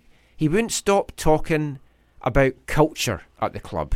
Or maybe it was Culture Club. He's maybe a big Boy George fan. I'm not sure. Wait, are you sure you're not talking about like the end of season press conference stuff? It was, again, Whitecaps. Just keep going in Cincinnati. He mentioned in a 23-minute press conference, he said the word culture 18 times. It's nearly once a minute, and you've got to allow for the questions of reporters in amongst those 23 minutes as well. It was bizarre. Not far behind it were him talking about environment and foundations and positive energy. It's like all the buzzwords. He even started talking about KPIs, which when you start talking about key performance indicators, but he said it as KPIs. You start losing me then. Is the Audi index he's talking about? Possibly. He said he gave and all the players KPIs. Stuff. The thing is, not KIAs, not or Kias? not KFCs either. They were playing like they had too much KFCs. From the way you're saying it kind of sounds like you tuned into the Whitecaps post-season press conferences I as well. think just taking a leaf out of their book. Yeah. They really, really copied the Whitecaps. Yeah, they really have. Yeah. Within the first minute of sitting down. Now, normally, you would just get out, I want to thank Alan Koch for all his time here. He got to that about a minute and a half in, but within the first minute, one of the first words out of his mouth were, the team culture had deteriorated. Nothing could deteriorate that fast. No foundations for success. Well, I don't know about that. Talked about not getting the best from the players they had, and that a new coach would bring a positive energy and a team approach, indicating, I mean, you're reading between the lines, but they're massive lines, it was hard not to read them, that Alan wasn't doing any of these things. In fact, it was quite passive-aggressive, but before I talk any more about it, let's just play you. I've kind of put together 3 minutes from this 23 minutes, just to give you a feel of flavor of what it was like. After a series of recent issues and a team culture that had deteriorated, we determined that it's time to make a change to return to a club-centered focus to the team. And as a result, we dismissed Alan Koch as head coach of FC Cincinnati and have appointed Johan DeMay to be the interim coach while we begin a worldwide search for the next head coach for FC Cincinnati. This decision is not driven by recent game results themselves, but rather the underpinnings that have led to those results. We have not come close to maximizing the talent that we have in the dressing room this year, nor have we seen a foundation being built that will set us up for success this year and into next year. How long would you say is an appropriate time to expect a coach to be able to build that culture? Well, I guess I would offer this. We certainly think that there was enough time here. And all I can offer is, as I noted, we're constantly evaluating the foundation of the club, the culture in the club. We're in a situation where we were troubled. We felt that the situation had deteriorated. We were confident it was not going to change, and therefore there was a result for there to be a change. But we believe in the quality of this group. We don't think that the culture has been the best. We don't think the foundation has been there. We've not set them up for success. We've not maximized their ability. But we believe we can get those things right, and we can get back to getting good results for this club and our city. Anyone in the workplace, whether it's here in the front office or you in your newsrooms or players in a locker room, there's certain criteria that we look for, right? I mean, you want a level of honesty, you want a level of trust, you want a mutual respect. You want hard work to be rewarded. You want there to be accountability for hard work. Those are just basic things. You need a positive energy. You need a positive energy. I know you say you want to look forward, but backtracking, where did Alan, I guess, in these first 11 games get the culture wrong? Because it seemed like building off USL success, obviously that's a different league, being coach of the year, really dream start to this season, and then in the past 8-9 games, the culture changed. Where did that go wrong? Yeah, no, it's a fair question. I'm not going to go into details. I'm just going to offer. When you're in a work environment and the culture's great, you know it.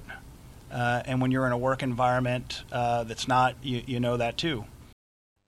Well then, I'll say that I think there's something going wrong in Cincinnati. Yeah. Okay, can I just say this right away? Yes. Because this has to be said. Again, very similar to Vancouver.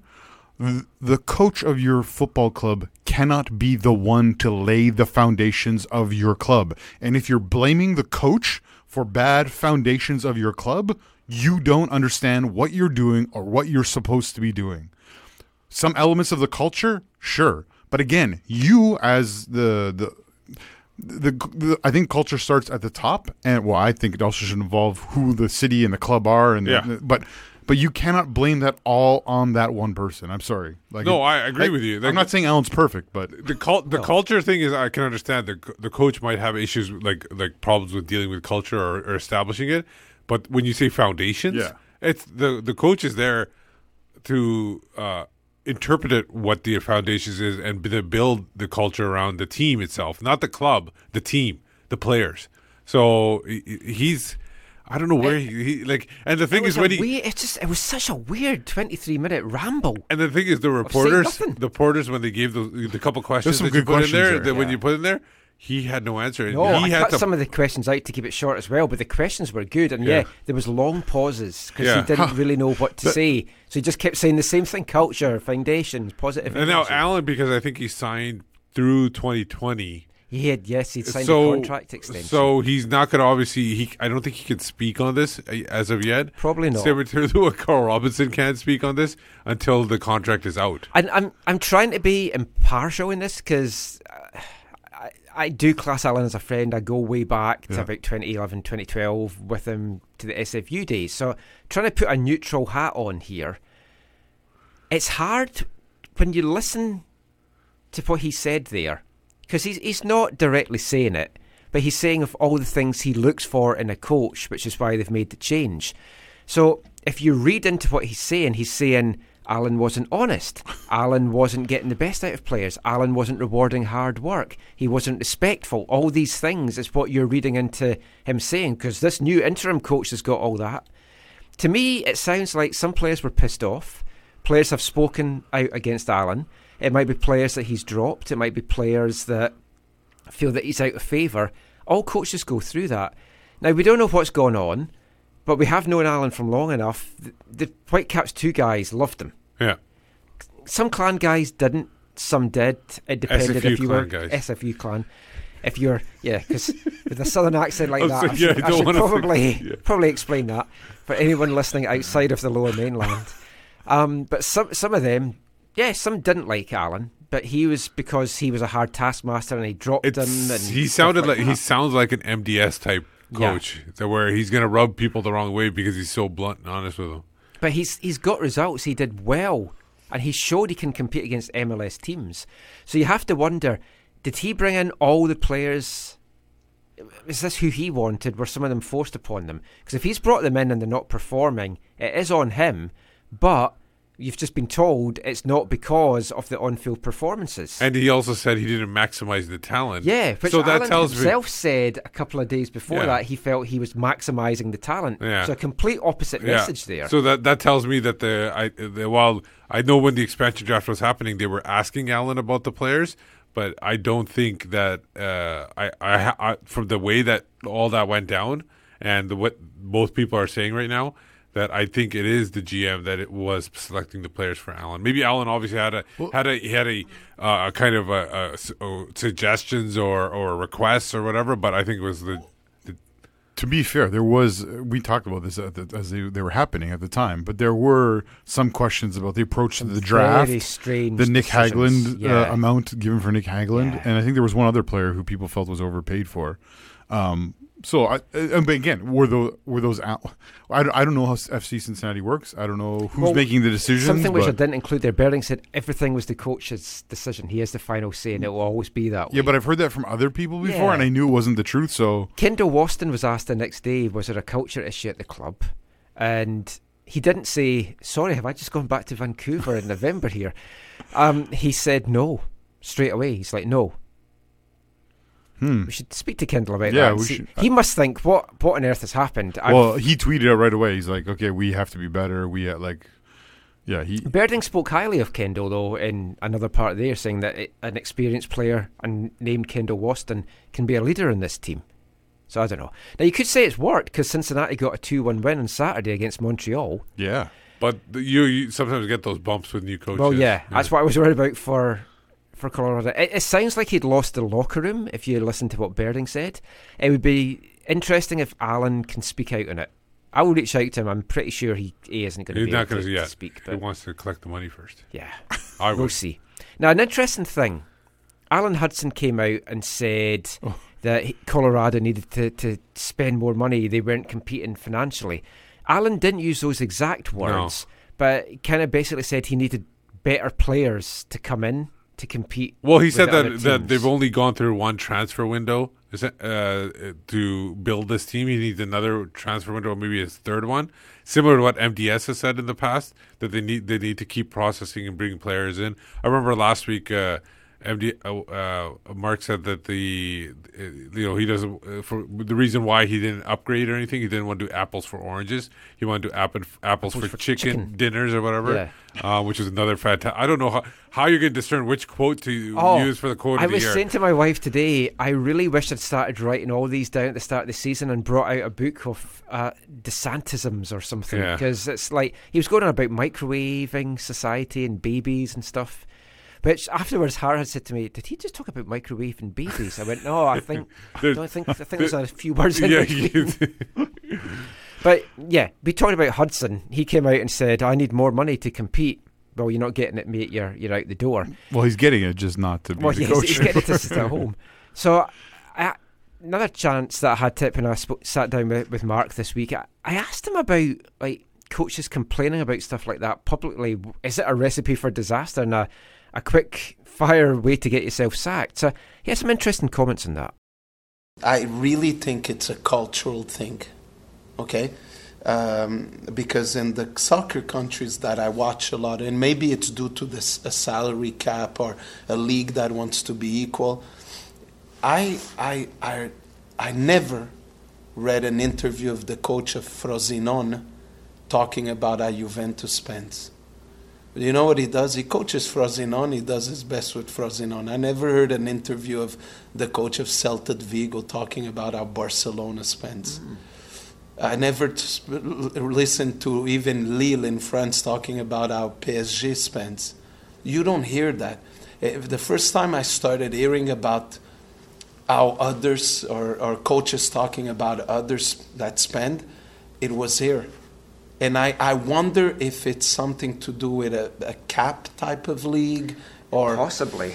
Because you don't hear. You could Google, you don't read an interview of the Palermo coach saying, oh, but Juventus, how they spend and us. That's why I say it's cultural. That's why I stay away from that. And my suggestion to every coach is you have to question when you say things like that, how it's going to be perceived in the locker room. If I talk too much that I don't have a good enough group, well, for me to say as a coach that I want to become better and we want to be in the market to find better players, to improve what I have is one thing. For me to talk about it's not good enough what I have, it's not good. No. That's my view on it. In England, some of the coaches talk about it a little bit. They do? Yeah. Oh, yeah, that's too bad. Yeah, that's so where I first heard This is my opinion, okay? If I coach a Frosinone or Empoli in Italy, and I want one day to coach Juventus where I could spend a lot, well, I have to focus on doing very well with Empoli every day, and maybe one day I could spend what Juventus spends. So to waste energy in things that are not good, but it's a good point because there is kind of a tendency, right, of coaches that speak like that don't put themselves in a good spot. You heard it here. Mar DeSantis to Juventus, confirmed. I mean, it's very true. Why waste energy complaining publicly when you know you're just going to piss the ownership off? Unless you want to get booted out. It's like Hudson doing that. He obviously felt he was under pressure. Is the best way to take some of the pressure off you to piss the owners off? Or is it just he knows he's going to get fired, so he might as well get ahead of it and say, I didn't have the players here. They don't spend money. That's true. That's frame it for your future. To another job. But you wonder, when Burden comes out and says all this stuff about Alan Koch, how does that affect his future career prospects? Yeah. I'm sorry, if I'm Alan Koch, I play the Bearding interview for my prospective new employer, to show how much of an idiot this guy is. He fired me after 9 games. Yeah. I think if you look back at Robbo's time here, I don't think ever publicly said this, that, or the other. But again, it was reading between the lines, Yeah. right? Like We're spending every penny we're allowed on the squad. Or when you compare our squad to this other squad, you can see the differences in the difference makers and that kind of stuff. There's ways of doing it without being blunt, but yeah, no good can come of it. But talking of spending money, the Whitecaps didn't spend any before the transfer window closed. No new additions coming in. Others, though, were quite busy. And just looking at some of the ones in the West, we talked about this last week. The Timbers got their DP. Brian Fernandez came in. David Guzman left for Columbus. Joined Porter. Yeah, that one really quickly. He might be great for Portland.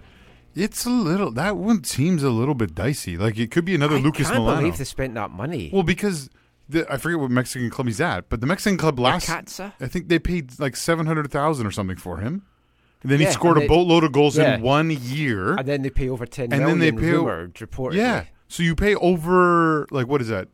That's almost like 150% of what they like. It's correct. It's not 100%. It's way more. Sorry, 1,500%. Whatever. It's. If it was a player over multiple years who'd done well in Mexico, we would be sitting at the front office. Have you lost your mind? Yeah. We did do this with Jarju way back when. It didn't work. Forgot about it. Most people have. But again, let's see how he fits in for Portland. LA Galaxy, they lost Romain Alessandrini. He's out till September with an injury, but they've boosted their attacking ranks with the addition of winger Fabio Alvarez on loan from Argentine top flight side Atletico Tucumán. You just want to put Tucumán in there. Oh, TSS Rovers have signed a Whitecaps residency graduate, Nico Papokiriapopoulos. Wow. Which Nico? Just call him Nico? Papa I was going with. Or Nico would have been better. Yeah. I was dreading him coming on as a sub. He came on as a late sub. I'm like, no. I have to make this announcement today.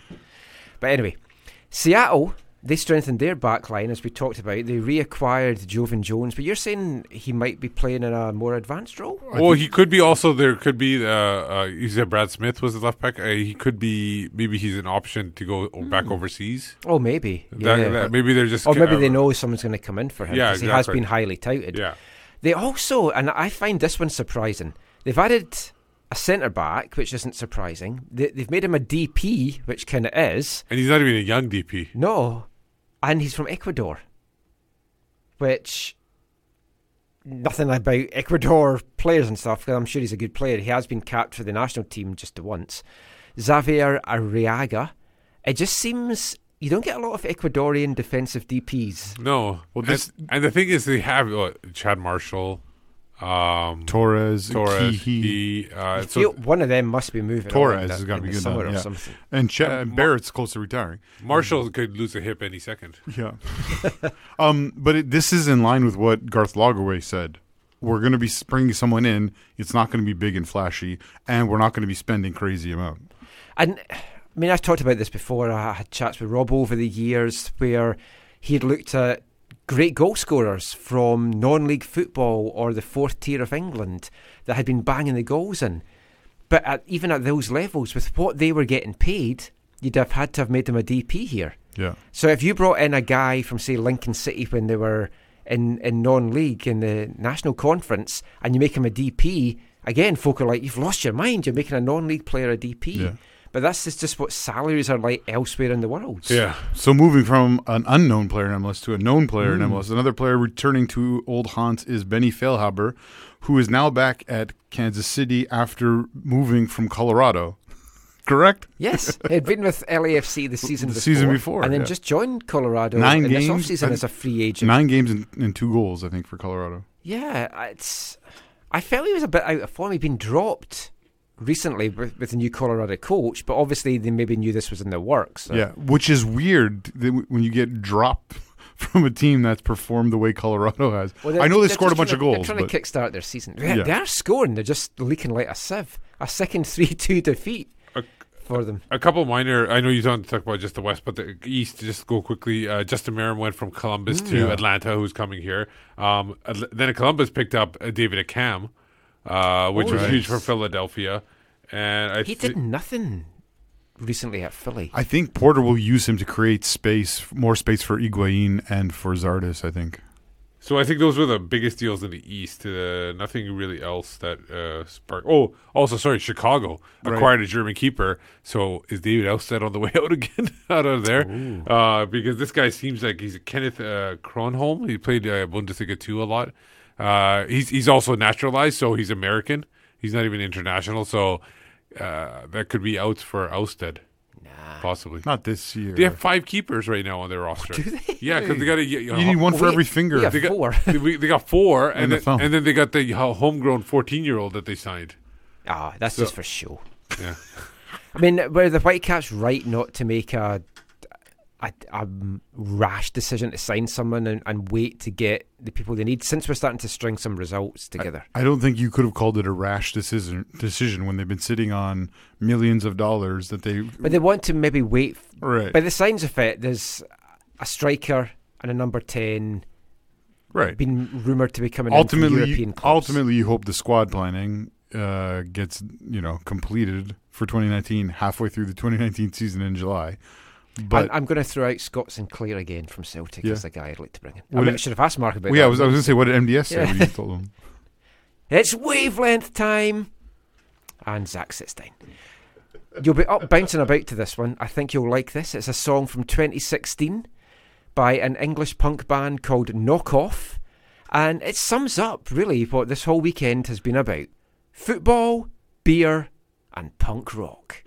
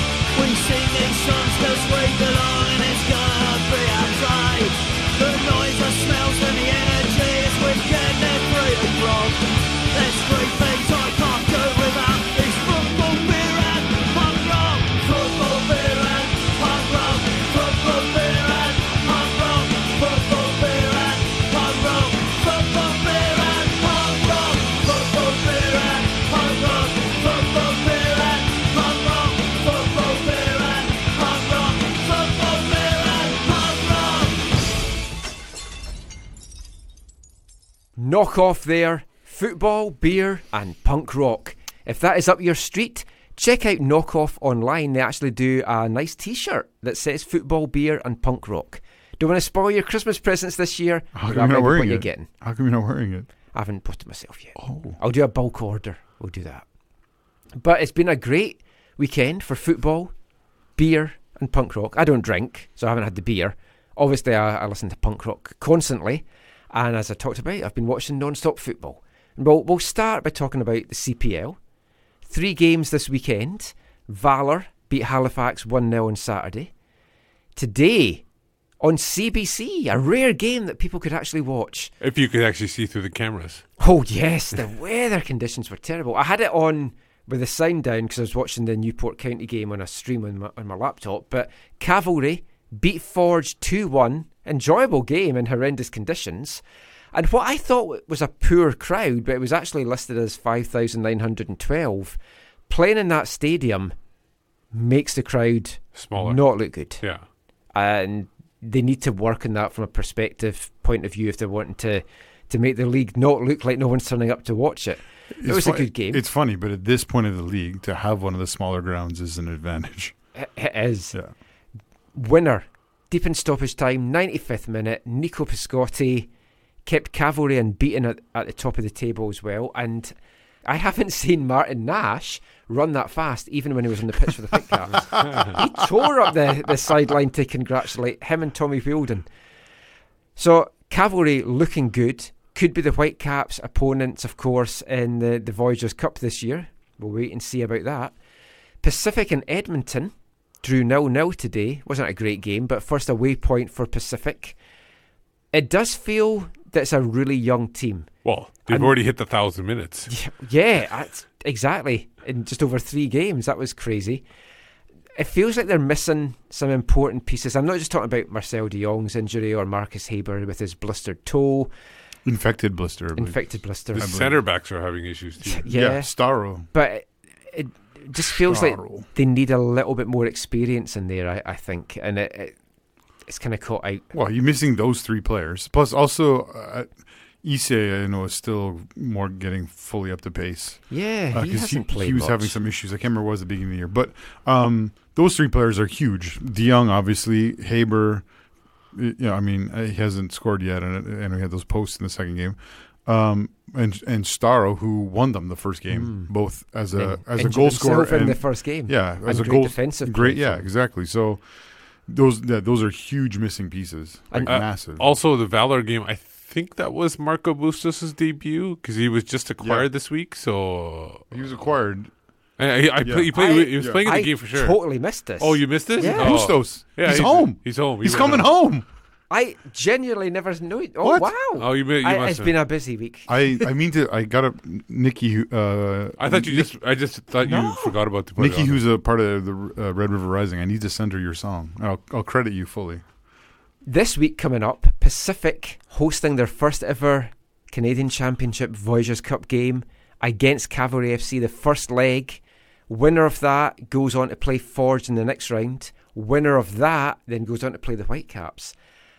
I'm pretty confident that the Whitecaps are going to Calgary. Because Cavalry's just looking really, really good just now.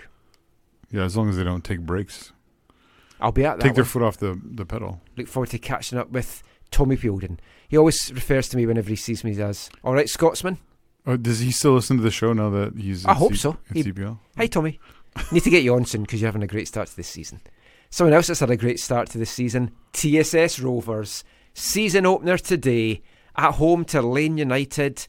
Depleted team because a number of their players were away playing in the Provincial Cup final in Nanaimo. Is that how that worked out? Yeah, the players were all given a choice what they wanted to do. Play in a cup final, play for TSS. The Polisi brothers chose to play for TSS. Great game from both of them. 2-0 win for TSS Rovers. Connor McMillan, brilliant goal. Watch it on YouTube. I've got the call for that with Alan Errington, as I said. Lovely turn, swivel, volley in the net. And then Gurman Judge, who made his debut for TSS Rovers, had a fantastic season in college for Fraser Valley.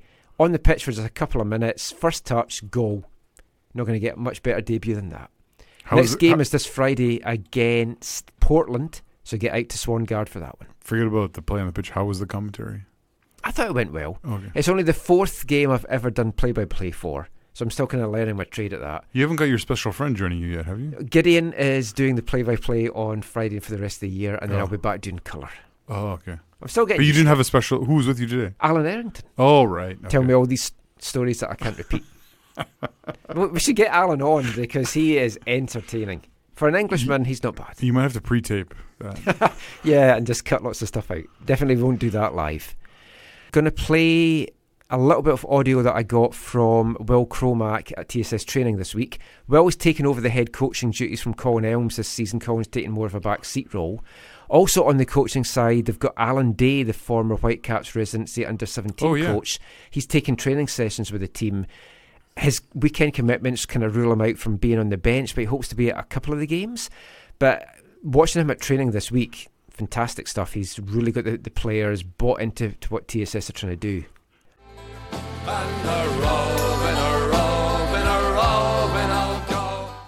I've been around this 3 years as a co-coach, and we do everything, as you know. I think this group is there's maybe some top end that is kind of not quite there, but I think it's quite a bit more consistent. There's no sort of gaps where all of a sudden a guy will be in there and you wonder, why did we sign him? I think we have quite a bit more in the respect to if a guy goes in, you can use examples of who's the best one to start at right back, Chris Guerrero or Eric DeGraaf. I mean, that's a good problem to have as a coach. Yeah.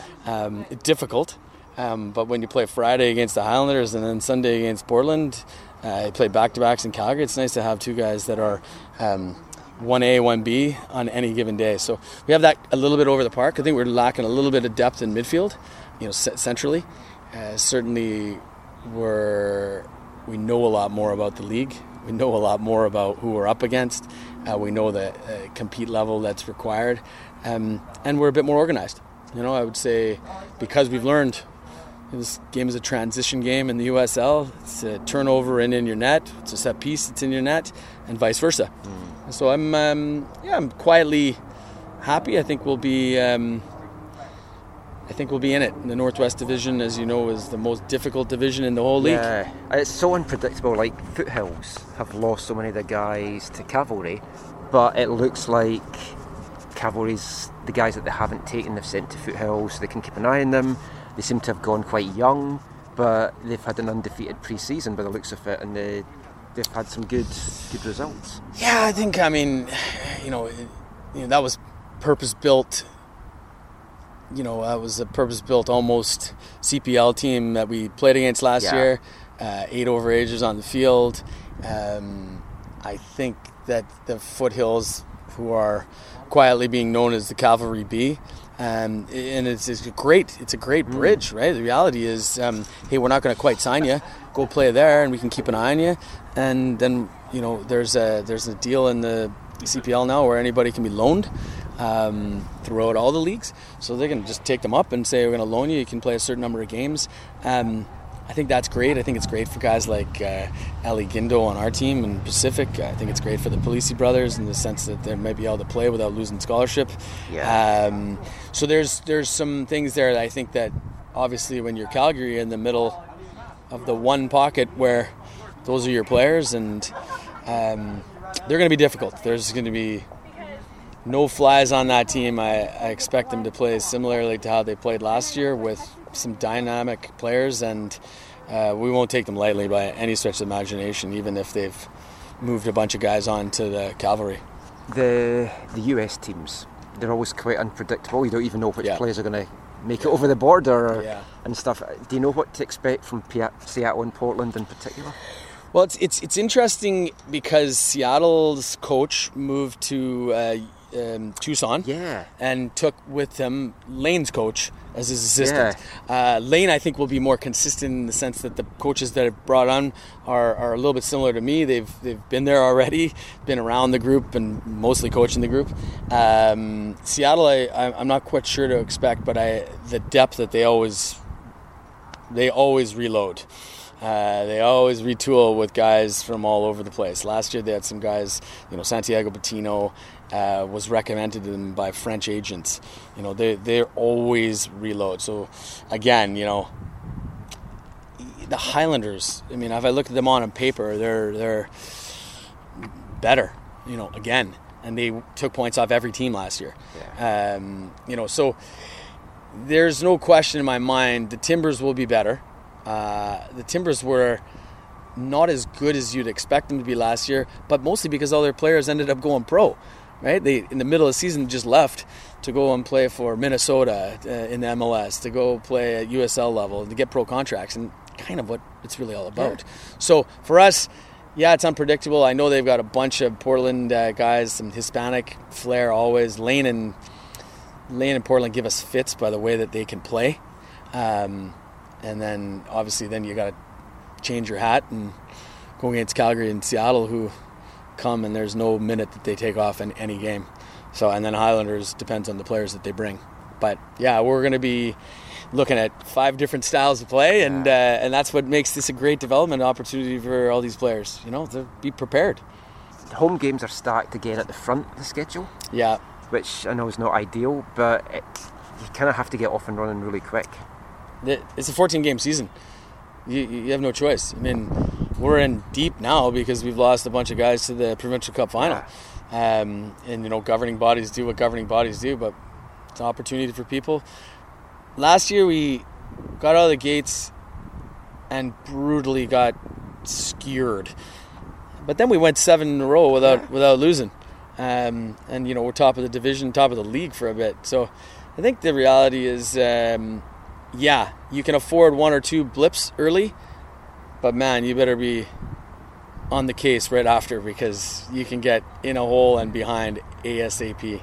So I hope that this, having Adam out, Adam Day that is as a coach, having a number of Desmond Taki's played before at Charlotte, played pro in Edmonton and whatnot. I think the thing is, I've been around a while, so we've got lots of coaches that are there to support these guys, and 3 or 4 people that have been here 3 years now, ready to go. They're ready, right? So now it's them. Yeah. We can only co-author this so many times until they got to go play.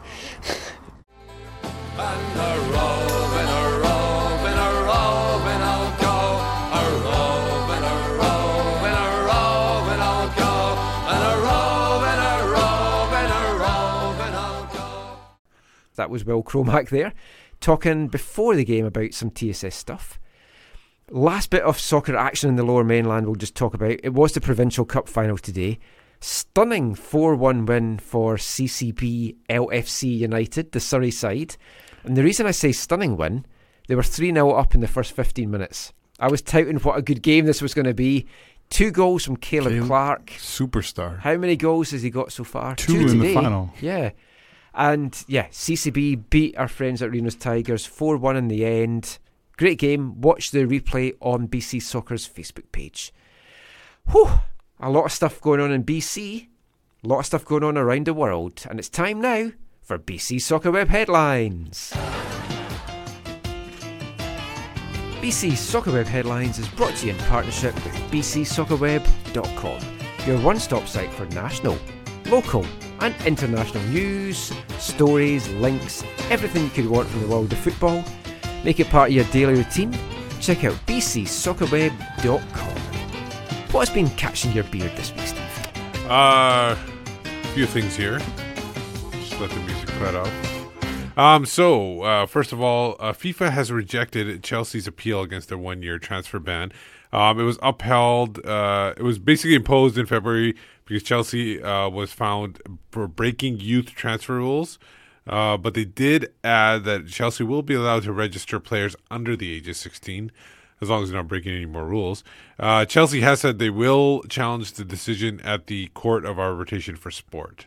So we'll see what happens there. And I guess if we're talking about Chelsea, we do have to talk about the dramatic weekend week that it was in European football. Disappointing for me that English teams are in both the finals, but I've got to put my hats off to Tottenham and Liverpool in particular. That was great amazing, comebacks. amazing Both comebacks. I was just telling you guys, but watching that Eintracht versus Chelsea shootout was traumatic for me because it was almost exactly the same as how Bayern lost to Chelsea in a shootout in 2012. Liverpool's comeback though was stunning. And the fact that they knew that Barcelona were going to moan at the corner kick and that's what the winning goal, that's just tremendous. And then that's where you do your research. But the Tottenham one, that was like last second. Oh, man. Right at the death. I so felt for Ajax. Watching that, I was just like, they're fans, the way they were singing, like it was the whole stadium, and it was just like died. Yeah, and then the Ajax players just collapsed. Yeah. They had nothing left after that point. Did you see? I felt so sorry. Did you watch when Pochettino went out at way after everything, and he brought his backroom staff on, and they celebrated, and then he led a Viking clap. And the thing is, I don't like Liverpool, I don't like Tottenham, but I really like Klopp and I really like Pochettino. I would be fairly similar to those perspectives. Yeah. Two nice Klopp, coaches. Klopp is pretty great. Klopp, in particular, deserves something Klopp- after what's happened with him this year. Klopp is one of the prime examples of how Bayern doesn't get everything right, because I forget which one was backing which one, but back in the day, Rummenigge and Hunes, one was backing Bayern to hire Klopp, and the other was backing Jurgen Klinsmann. Oh boy. So speaking of U.S. soccer, the way that Klinsmann mentioned Nice there, segue. U.S. Soccer has filed a response to the lawsuit filed by the women's team. They're formally denying the allegations of gender discrimination made by the team. The 28 members of the current women's pool filed a lawsuit back in March, alleging that institutionalized gender discrimination that includes unequal pay with their counterparts on the men's national team. Now, what the association is saying is the difference in pay between the the men and women's teams were not based on gender, but the difference in the aggregated revenue generated by the different teams and or other factor other than sex. So basically, we talked about this then too. Yeah. The men's World Cup, whether the men are in it or not, generates way more money than the women's team. So, like for example, rights and everything like that. So I think that's probably where they're going to go with. Attendance, they're both attended the same. So if you got ticket revenue, it's probably similar.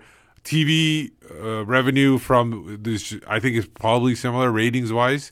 But do you think the men might get more revenue money, even if the ratings are similar? I mean, let's be honest. Way more folk watch the men's World Cup around the world. That's the thing. That's the big difference. Yeah. And that's what generates. That's what I'm saying. Nationally, the interest in the men's team and the women's team, they're probably equal. They're not very much different. Football's not like normal employment. No. Where if you're in a workplace in an office, men and women get paid the same as they should. Sport is so different because there's so many other factors involved. You've got players on the same team that are similar age or whatever, and you've seen it in the Whitecaps. The vast differences in their pay. You're right. See, at the time, this is what we said. It needs to be based on this kind of thing. So the USSF has said this is what we're basing on it. So now they'll just need to prove that. Yeah, they need to prove it, and also they said and if they can't, then they're in big trouble. They also have a binding collective bargaining agreement that was negotiated back in 2017. That's another reason why they say there is a gap, because of the agreement that was made at that time. Next bit of story concerning the Chicago Fire, which the Whitecaps just visited recently. They're saying the village of Bridgeview are saying the Chicago Fire will pay $65 million in a proposed deal to leave SeatGeek Stadium. The reported deal, the Chicago Fire has been looking to return to Soldier Field. That's what the reports are. They would pay the $10 million up front, $5 million for a youth soccer facility, and the remaining balance would be paid over the next 15 years. As of right now, Chicago has a lease agreement with that stadium until 2036. There's just so many crazy things in that story. One, signing a lease for 2036, then deciding you don't want to be there. I mean, taking Colorado's one of their international spots until like 2036 or whatever Vancouver did. That was brilliant. Yeah. This seems a little bit crazy. $65 million. To get out of the deal, like how much are they losing to begin with? You could probably get Messi for that, just for a season, and then you'd fill Bridgeview Stadium multiple times. Yeah, win the World Cup probably with him and Schweinsteiger together. No, it is a crazy story. And here's the thing: I've never been to Bridgeview, but I've been to a game at Soldier Field, and it's like. It's probably it's so huge. Yeah, it's going to look empty. It's going to be crazy. See, I knew they were looking to move away, but I thought it was going to be to a proper their own ground. stadium. Yeah. When I saw, but how can you Soldier Field? I'm like, what? Those are the reports, Michael. How can you build your own stadium when you're paying $65 million to the village of Bridgeview? Where have they got $65 million from over these next 15 years as well? It's crazy. Sold a lot of Schweinsteiger kits, I guess. Yeah. So news a little bit closer to CPL. Cavalry Soccer Club scrambles to improve fans' access to Spruce Meadows. There are now apparently 4 new places to enter the grounds, which I think you were told there was only one at that time when you showed up there. Well, to the main parking lot that's closest to the stadium, there's only one. And the new facility will be open to 2 hours before the game on Wednesday, which is 7 p.m. They're also offering free shuttles from the Somerset Bridlewood Sea Train, which is bringing fans from this facility on the southern edge of the town. That's good to hear. It's good to hear if we're going there in July. There's the train. I don't know if it is the Sea Train I'm thinking of, but the train in Calgary is not actually too. I mean, it's not crazy elaborate, but it's not too bad. Yeah, I love me the sea train. Final news, big news. Canadian U17s have qualified for the World Cup via a penalty kick shootout. Brazil, here we come. Win over Costa Rica. Take that, Ticos. Take that, Kendall Waston. They defeated them 4-3 on PKs after 1-1 during the full 120 minutes. They will be playing the U.S. in the semis, which I think they were leading to. They were leading 2-0, but then gave up 3 goals in the second half to lose to them in round robin play. Who cares now? We're going to Brazil. First trip to the World Cup for the team since 2013. First trip to Brazil as well for the AFTN crew. I'll treat you. Is that when Q scored? Is that the one? I can't remember. Okay. I don't remember. But a Whitecaps player, Gianfranco Faccineri, with the winning spot kick. And there's the thing is, if you saw that, I don't know if you guys saw the actual winning goal. It was a slow roller into the net. Because like Ali Adnan? No, this is actually rolled. Didn't ask Ali about his penalty. I wanted to keep him on good terms. So, but because he totally, the goalkeeper just jumped off his line and went the other way completely. So he just basically it was almost like a troll kick into the net because he just sauntered it in. Anyway, that is it for this week's show. Just before we go, let everyone know where they can find you online. You can find me at Whitecaps Beat on Twitter. For me, it's at Zachary AM, and I'm part of the Movement Curve Collective. I'm Michael McCall. You can find me on Twitter at AFTN Canada. Follow me on Instagram at AFTN Soccer. Give us a follow as well on YouTube, AFTN Canada. We'll be back next Sunday at our usual time of 11 o'clock. Until then, thanks for listening. Take care. Enjoy the edited version of this podcast. And mon the Caps.